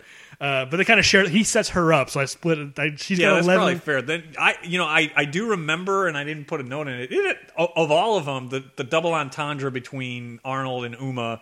He's kind of pushing it. That's about as far for whatever. I don't know if this was PG-13. Yeah, it's PG-13. PG-13 in 1997. That was pushing it. That's borderline. Yeah, like, that's a really racy joke. Yeah. But yeah, since he sets her up, she's at 11. She almost beat out Arnold, which is also surprising. She's got 11.5 puns, and then Chris O'Donnell's next 4.5, and then Clooney's got 3. One by Misbehavin'. I forget what that is. She's Misbehave. I could find that. And then one by the guy who's not Jesse Ventura. The other guard. The guy with the eye patch. So 33 total. Wow. That's so many. I mean, there's no question that I can't imagine any other movie topping this. Like we've got our champion for this podcast as far as puns concerned. I think both of us would be shocked if there's any other one that even comes close. I can't. It's not even possible. I mean, if you think about The Running Man being a very pun heavy movie, and that had 7. Yeah, and this had 33 puns. But okay, so here's my question, and I kind of want a prediction. I almost feel like because we both enjoy a gamble here and there. Absolutely. I want to know which side you'd fall on this. Do you think we will, after this, if there will be any other movies that we cover on this podcast where there will be more puns than deaths? Ooh, more puns than deaths. Because if there's 33 puns, there's this body count of 7. So this is, I think, one of the few. But will this ever happen again? Will we cover another movie on this Arnold Schwarzenegger podcast where there will be more puns than there are dead bodies? I don't think so. The one that I can think of that has that I think will have a lot of puns has an outrageous body count, and that's Commando. I think does have a lot of puns. Oh, there's no way there's as many the body puns. count it's gonna take you a long time to accurately tally that body count. I think it's in the triple figures. So no, I don't think we're gonna have another one that has more puns than bodies. See, I would tend to go the other direction, where I wonder if maybe Kindergarten Cop or something we haven't. That we're not familiar with, that's one of his newer ones or whatever. I think we should make a friendly wager. That's probably fair. I'd be willing to do that. We won't know until this podcast is over, it'll be a while before we have a resolution. But I'd be willing to make a friendly wager. And we can set some kind of stakes off the air if need be or whatever. But just a gentleman's wager. Yeah, and we'll see who maybe we'll either set it off air or on the next episode. I'm willing to take the opposite side of that bet. I'm glad you came down on that side of things because I'm coming down on the side of it may happen again. We will see. You want some statistics as far as the total percentage ratio? Yes, that would be very interesting. Arnold had, by my count, and granted, I was really struggling through this, so I may have missed some. Take my numbers with a grain of salt, but by my count, Arnold had 91 total lines of dialogue, 12 puns. Wow. So that's 13%. 13% of his lines of dialogue were puns. But beyond that, 38 out of his 91 lines had some kind of cold or temperature related element to it. And that's 42%. That is crazy. And consider all the time he spends going like setting up exposition and right. Also talking about his wife, which not all of those have cold stuff. It's a lot. It's all in terms of dialogue that isn't literally him explaining the plot. It's almost all of what he has to say. Yeah, basically. That's just, it's not surprising, but it still is. It's almost impressive. I was going to say, in some ways, it's impressive to just boil it down and just get it down to let's be as campy and just as many puns as we can. I wish it was more fun because all his lines. It feels like it should be, doesn't it? Yeah, it's just really not. It's not. This movie is just unwatchable. Despite all the things that should make it fun for us in particular, of all his puns, a movie with 33 puns, considering our podcast, we should be loving this. But yes. it's just a vacuum of entertainment. This movie. So it's funny that you say that this movie is bad and it should be fun. I think it was an epidemic of the year because one of the things I wanted to look up is all right. Let's see because I mentioned the Razzies and it was nominated for a ton, and Alicia Silverstone was the only one to win one. Yeah. Here's the thing. 1997, when I pulled up what was major releases, because what I could find out on Wikipedia just had what were kind of the major studio releases for each week. Because there were certain movies I knew had opened, like Boogie Nights, but it wouldn't necessarily have been a wide-release movie that you're going to track the box office, which that's a 1997 movie I'll go on record that is among my favorites. So there certainly were some in 97. Yeah, that's a Miramax movie, right? That's an independent film. Yes. So that's what I'm saying. So we're talking about kind of major studio releases they have going back many years. So I pulled up 1997 to have... I'm thinking back, trying to think of what I would have seen in 97. I'm already thinking of some real clunkers, but go ahead. There are a lot. So I think maybe it was something in the air. Now, there are some movies, as I said, in 97 that I saw on the list, like Donnie Brasco, that are movies that I still like today. But man, oh man, in the month of June alone, that's when I first looked, I wanted to see in June, when Batman and Robin opened, what would have been its competition, kind of plus or minus, sort of like we had with Jurassic Park and its impact on Last Action Hero. Right. You've got two bad Nicolas Cage movies in the same month. You have Con Air and Face Off. Now, I'll tell you, I like Face Off of Nicolas Cage movies, but it's not a great action movie and not a great movie. And Con Air is just terrible. Well, yes, but like you and I like bad movies. Like compared to Batman and Robin, I'll watch either one of those movies 100 times before I ever watch this again. That's true, but my point is that there's a lot more coming here. Both those movies came out in the same month? In the same month. Wow. And what's great is June 6th, Con Air. June 13th, Speed 2, Cruise Control. Oh, my goodness. June 20th, Batman and Robin. And then June 27th was Face Off. And ironic and interestingly enough, Walt Disney had a release, and it's one of its least successful movies. Hercules actually came out, and is not one of its most successful animated films. I don't even remember that. Exactly. So the month of June was not a good month. So I decided, you know what? I want to look kind of around it. Expand your search. Exactly, expand the search. So I went a little bit before, because in July there were some okay movies, so I wanted to go back and see the earlier summer. April. Oh, this is fantastic. You have the same first week of April, The Saint, which is the movie which is not good, and the reason Val Kilmer could not do Batman and Robin. Okay. You had Double Team with Dennis Rodman and Jean-Claude Van Damme. Wow, yes. Yeah, so, and the next week, Anaconda with John Voight and a host of others. I haven't seen any of those movies. Jennifer Lopez, Ice Cube, not a good movie. Comedies were also not good, although there is one in April that I did like, Grosse Pointe Blank, but you have two bad ones opening April 18th, Eight Heads in a Duffel Bag, and McHale's Navy. Wow. The same day in the action genre, you got another Wesley Snipes picture, Murder at 1600. Not a good one. And then in May, I pulled up, May got a little bit better, but you did have a bad one just before May. Actually, April was really bad. You also had Volcano with Tommy Lee Jones. I mean, there are just some really, really bad movies. Oh, the movie that solved racism, you mean?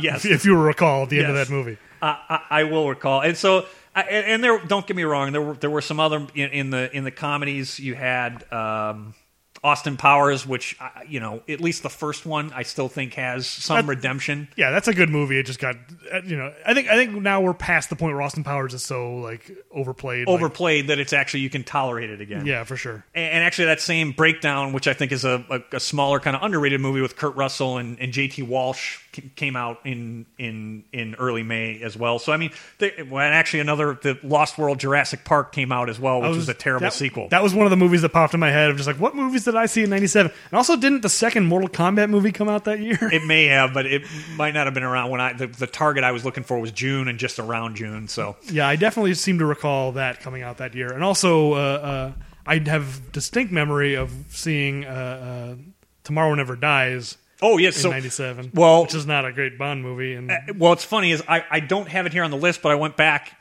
There are two bad Bond actor, not Bond movies, but Bond actor movies earlier in the year in February. Dante's Peak with Pierce Brosnan, yes. And just after that, I just happened to see it with Timothy Dalton, The Beautician and the Beast with Fran Drescher. I'm like, oh man, it's just it. So the point was, and I we probably spent 3 or 4 minutes on this. The point was that Batman and Robin was not an isolated incident. Something was going on in the approvals in 95 and 96 when these movies were getting greenlighted, because it was a bad year. That's noteworthy. That's definitely just listing all that stuff. I do think The Big Lebowski came out that year. There were definitely some exceptions for sure, but I mean, there may have been something that may tie back to what we were talking about at the very beginning of this podcast of movie studios not knowing what the hell they're doing anymore. They kind of lost their way for a while, and maybe it's just a coincidence, but it could be. The reason, and one of the other reasons I looked it up is because I was recalling 93 and 94. When the Best Picture category then was only five nominees. Yeah. And, today it's been significantly expanded. But in 94, you had Forrest Gump, you had Pulp Fiction, Ed Wood, Shawshank Redemption. The point is it's not that far removed. Right. And then 99 is another one of those. Those are two notable years people always talk about as great years for movies. Right. And so what's funny is just sandwiched in the middle. I happen to look at my man alive. Is that just a bad run of just not good movies? Was that the year of Titanic? I'm trying to think of what one. Yes, and so I guess it must have been Titanic. Yeah, Titanic, was obviously, in terms of the box office, a huge movie, won a ton of Oscars, and it was 97. Yeah, I don't think it's a great movie, although I do like Kate Winslet. There are some things about it that I like, and it was impressive in terms of to make that movie, and it's not really CGI. Yeah. A lot of it, it's an impressive movie. The spectacle of it is. The spectacle of it certainly is. So, again, there are movies, Boogie Nights, there are things of 97, Donnie Brasco that I liked, But that is that summer, wow. I mean, there is just a lot of bad stuff to talk about. Yeah, when you're talking about the tentpole movies, yeah. And that is really amazing. Yeah, listening to that list. And so, I may do this for others, but this in particular, because this movie was so bad, I wanted to see,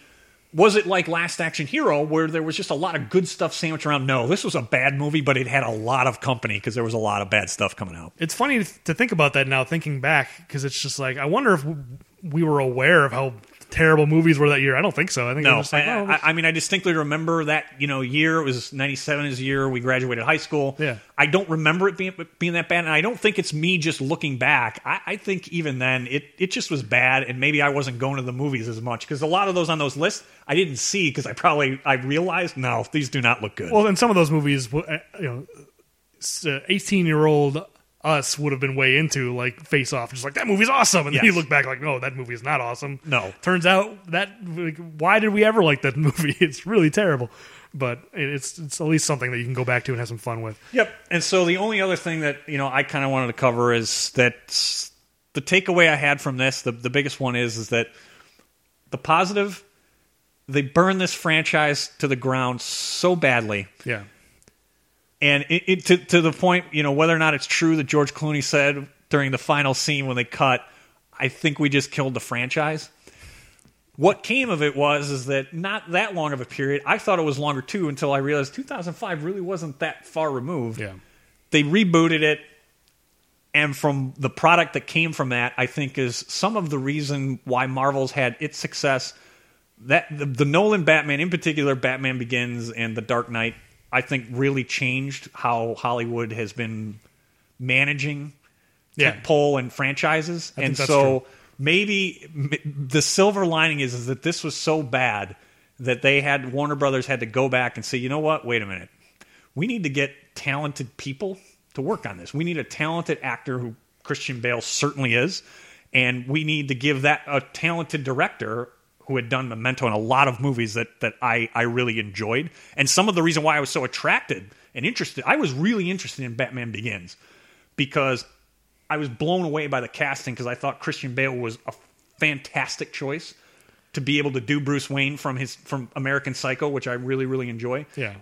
And I was a really big Nolan fan. And I know Nolan somewhat has now, over time, become a little bit almost too much, and the fans of him are almost too much. But my takeaway is that this was so bad, it gave us something fantastic. Because it's not just the Batman movies. I think it's Marvel and a lot of the other stuff that's been coming out since Batman Begins. Yeah, you had to chase out the old tenants so you could knock the building down and build the beautiful new skyscraper. Absolutely. Yeah. And when you think about it, it's been a decade. I mean, Batman Begins came out in 2005. It's been a decade that they have really managed tentpole superhero movie, and not just because they wound up rebooting, Casino Royale with Bond. It's probably my favorite Bond movie. I mean, it really changed a lot of what Hollywood has been doing with franchises that had either been dormant or had been ruined in the 2000s. Yeah, I think you're right. I think just treating them with care. You were talking about the casting for Batman Begins. Like, I agree, Christian Bale. I was a big fan of his as well because of American Psycho. But to me, it was Morgan Freeman and Michael Caine. The idea of having Michael Caine as Alfred to me was so bizarre because all we had prior to that were these movies, right, where Alfred was a nothing character and it's inconsequential. And you look at that, and I remember thinking this of just why would Michael Caine ever want to play Alfred? He's just a guy who stands around and says, "Yes, sir, I'll retrieve. I'll cancel the pizza." Right. Thank you for bringing that up. I'll cancel the pizza. So. It was such a bizarre idea that he would want to play Alfred, but then you see the movie and go like, "Oh, wow!" Especially Dark Knight, where he has that speech about the tangerine, the size of a tangerine. Yes, it's one of our favorites. If you couldn't tell, I mean that whole size of a tangerine thing kind of became an internet joke, but it's also a great scene where he's talking about this history. He's like, "Wow, Alfred had this amazing history." He was out, he was like a mercenary. I mean, in Burma. I mean, you're right. They gave Alfred so much more, but as we said in this podcast, in Batman Begins, you establish like how important Alfred, and it makes logical sense, right? How important he really would be to the story is that he's been Bruce's caretaker for all of these years, when Bruce has clearly struggled with the loss of his parents. And it's taking these franchises seriously and putting the resources into them that they deserve. That's the real change. I think you're right. And bringing it back to Arnold, I think it's kind of a shame because he missed out on this whole transformation of the movie business because he was the governor at the time when all this was happening. Like, you look at the Terminator franchise, like now he's back and he's part of Terminator again, but he's so old, like he probably can't. He can do one more Terminator. I don't know, but you look at like Terminator 3 and you go like, I mean, whatever. It's not terrible, but it's one of those things where I don't think they were taking a lot of care with this franchise. They're just like, whatever, we'll just make another one and just it's not important what the content is and. Just churn it out, because there wasn't a lot of care taken to it because it wasn't James Cameron, et cetera. And it's like Arnold's career didn't. It's almost a shame that Arnold became such a big star when he did, because these movies, you look at True Lies. If that was made, today or even in 2005, there was no question there would be more True Lies movies, and it would have become a big franchise, and he would have benefited from the care that probably would have been taken. Again, it probably wouldn't have been it would have been different. Because it wouldn't have been the gritty kind of Casino Royale reboot of Bond the way that they've gone in that direction. But yeah, they would have taken considerable care to do 2 or 3 of those really, really well. Yeah. And he did not have the benefit of that. Yeah, and that's what James Cameron is doing now with Avatar, just doing the same thing. Just like, we're going to make this. I mean, he's taking forever, but making it into a big franchise. Like, if only he had a chance to do that with the Terminator or with True Lies or whatever, and Arnold being along for the ride. But we'll continue this conversation maybe when we get to True Lies or something like that. But it's just this movie really just brings that all into contrast. Just what a mess Hollywood was with this stuff. So anyway, but that's Batman and Robin. We've done our due diligence. We said we would. We said we'd watch every one of these movies, and by God, we're going to do it. We took the tough medicine on this one. So that leads to the question of next movie. What's next? So. It's not my turn, so this will be a surprise. We talked about our Netflix course on the air, right? That wasn't before the show? That's correct. Okay, so this is on Netflix now, and hopefully it will be on there for quite a while. I have already watched it. And the reason why I've already watched it, this is a movie that I had not seen before, and I imagine you've never seen. I watched it because I had to get away from Batman and Robin. I watched half of it, and I went like, I need to watch something different. I need to cleanse my palate. And I said, this is on Netflix. 2014's Sabotage. Ooh, it's from our post-governor category. The post-governor. I'm glad it's that category, and I have not seen Sabotage, so this will be. I'll probably need to watch it more than once. Well, let me ask you this: what do you know about Sabotage? That's the combination of him and, or is that no? That's Escape Plan. That's Escape Plan, where it's him and Stallone escaping. Stallone, yeah. That's Sabotage. I don't know if I remember this one. See, I didn't even know this movie existed until we started doing this podcast. I went to Wikipedia and said, okay, what are the movies we need to watch? Came out in 2014, did no business, and disappeared from theaters immediately. And it was one of those things where it became a story of just like, oh boy, Arnold's not a draw anymore. But it's like, you and I didn't even know this movie existed. If they'd marketed it properly, I would have gone to see it. I'm not going to say anything about this movie. I'm very curious to see what you think. Okay. Because I've already seen it. I don't want to sabotage. You don't want to sabotage it, right? Exactly. No pun intended. So that's the show for this time. Tune in next time when we discuss Sabotage. The only thing I'd add is, so I've established what the fourth rule to a crisis situation is now that we have the final movie. To wrap up each podcast, I'm going to do my best to give you each of the rules of the crisis situation. So the fifth rule to a crisis situation is you need to burn things down to the ground so that you can start new again. I don't know if that's a good way to diffuse a crisis, but sure. Well, I'm not sure that the ones that Julius had in terms of de-escalating a crisis situation of calling bluffs. So I'm completely fine with my rules that I'm adding to the crisis situation. Because now that I know you're going to be doing this, you're going to be adding a rule to every movie we watch. Now that I think about what Sabotage is, I can't wait to see what you come up with. All right, fantastic. So that's the fifth rule is you have to burn things down to the ground so you can start again. Yeah, so we'll tune in next time. You can follow us on Twitter at Bad Puns Podcast. Write us emails at questions@bpamg.com. Tune in next time when we discuss Sabotage. We'll see you then. Thanks.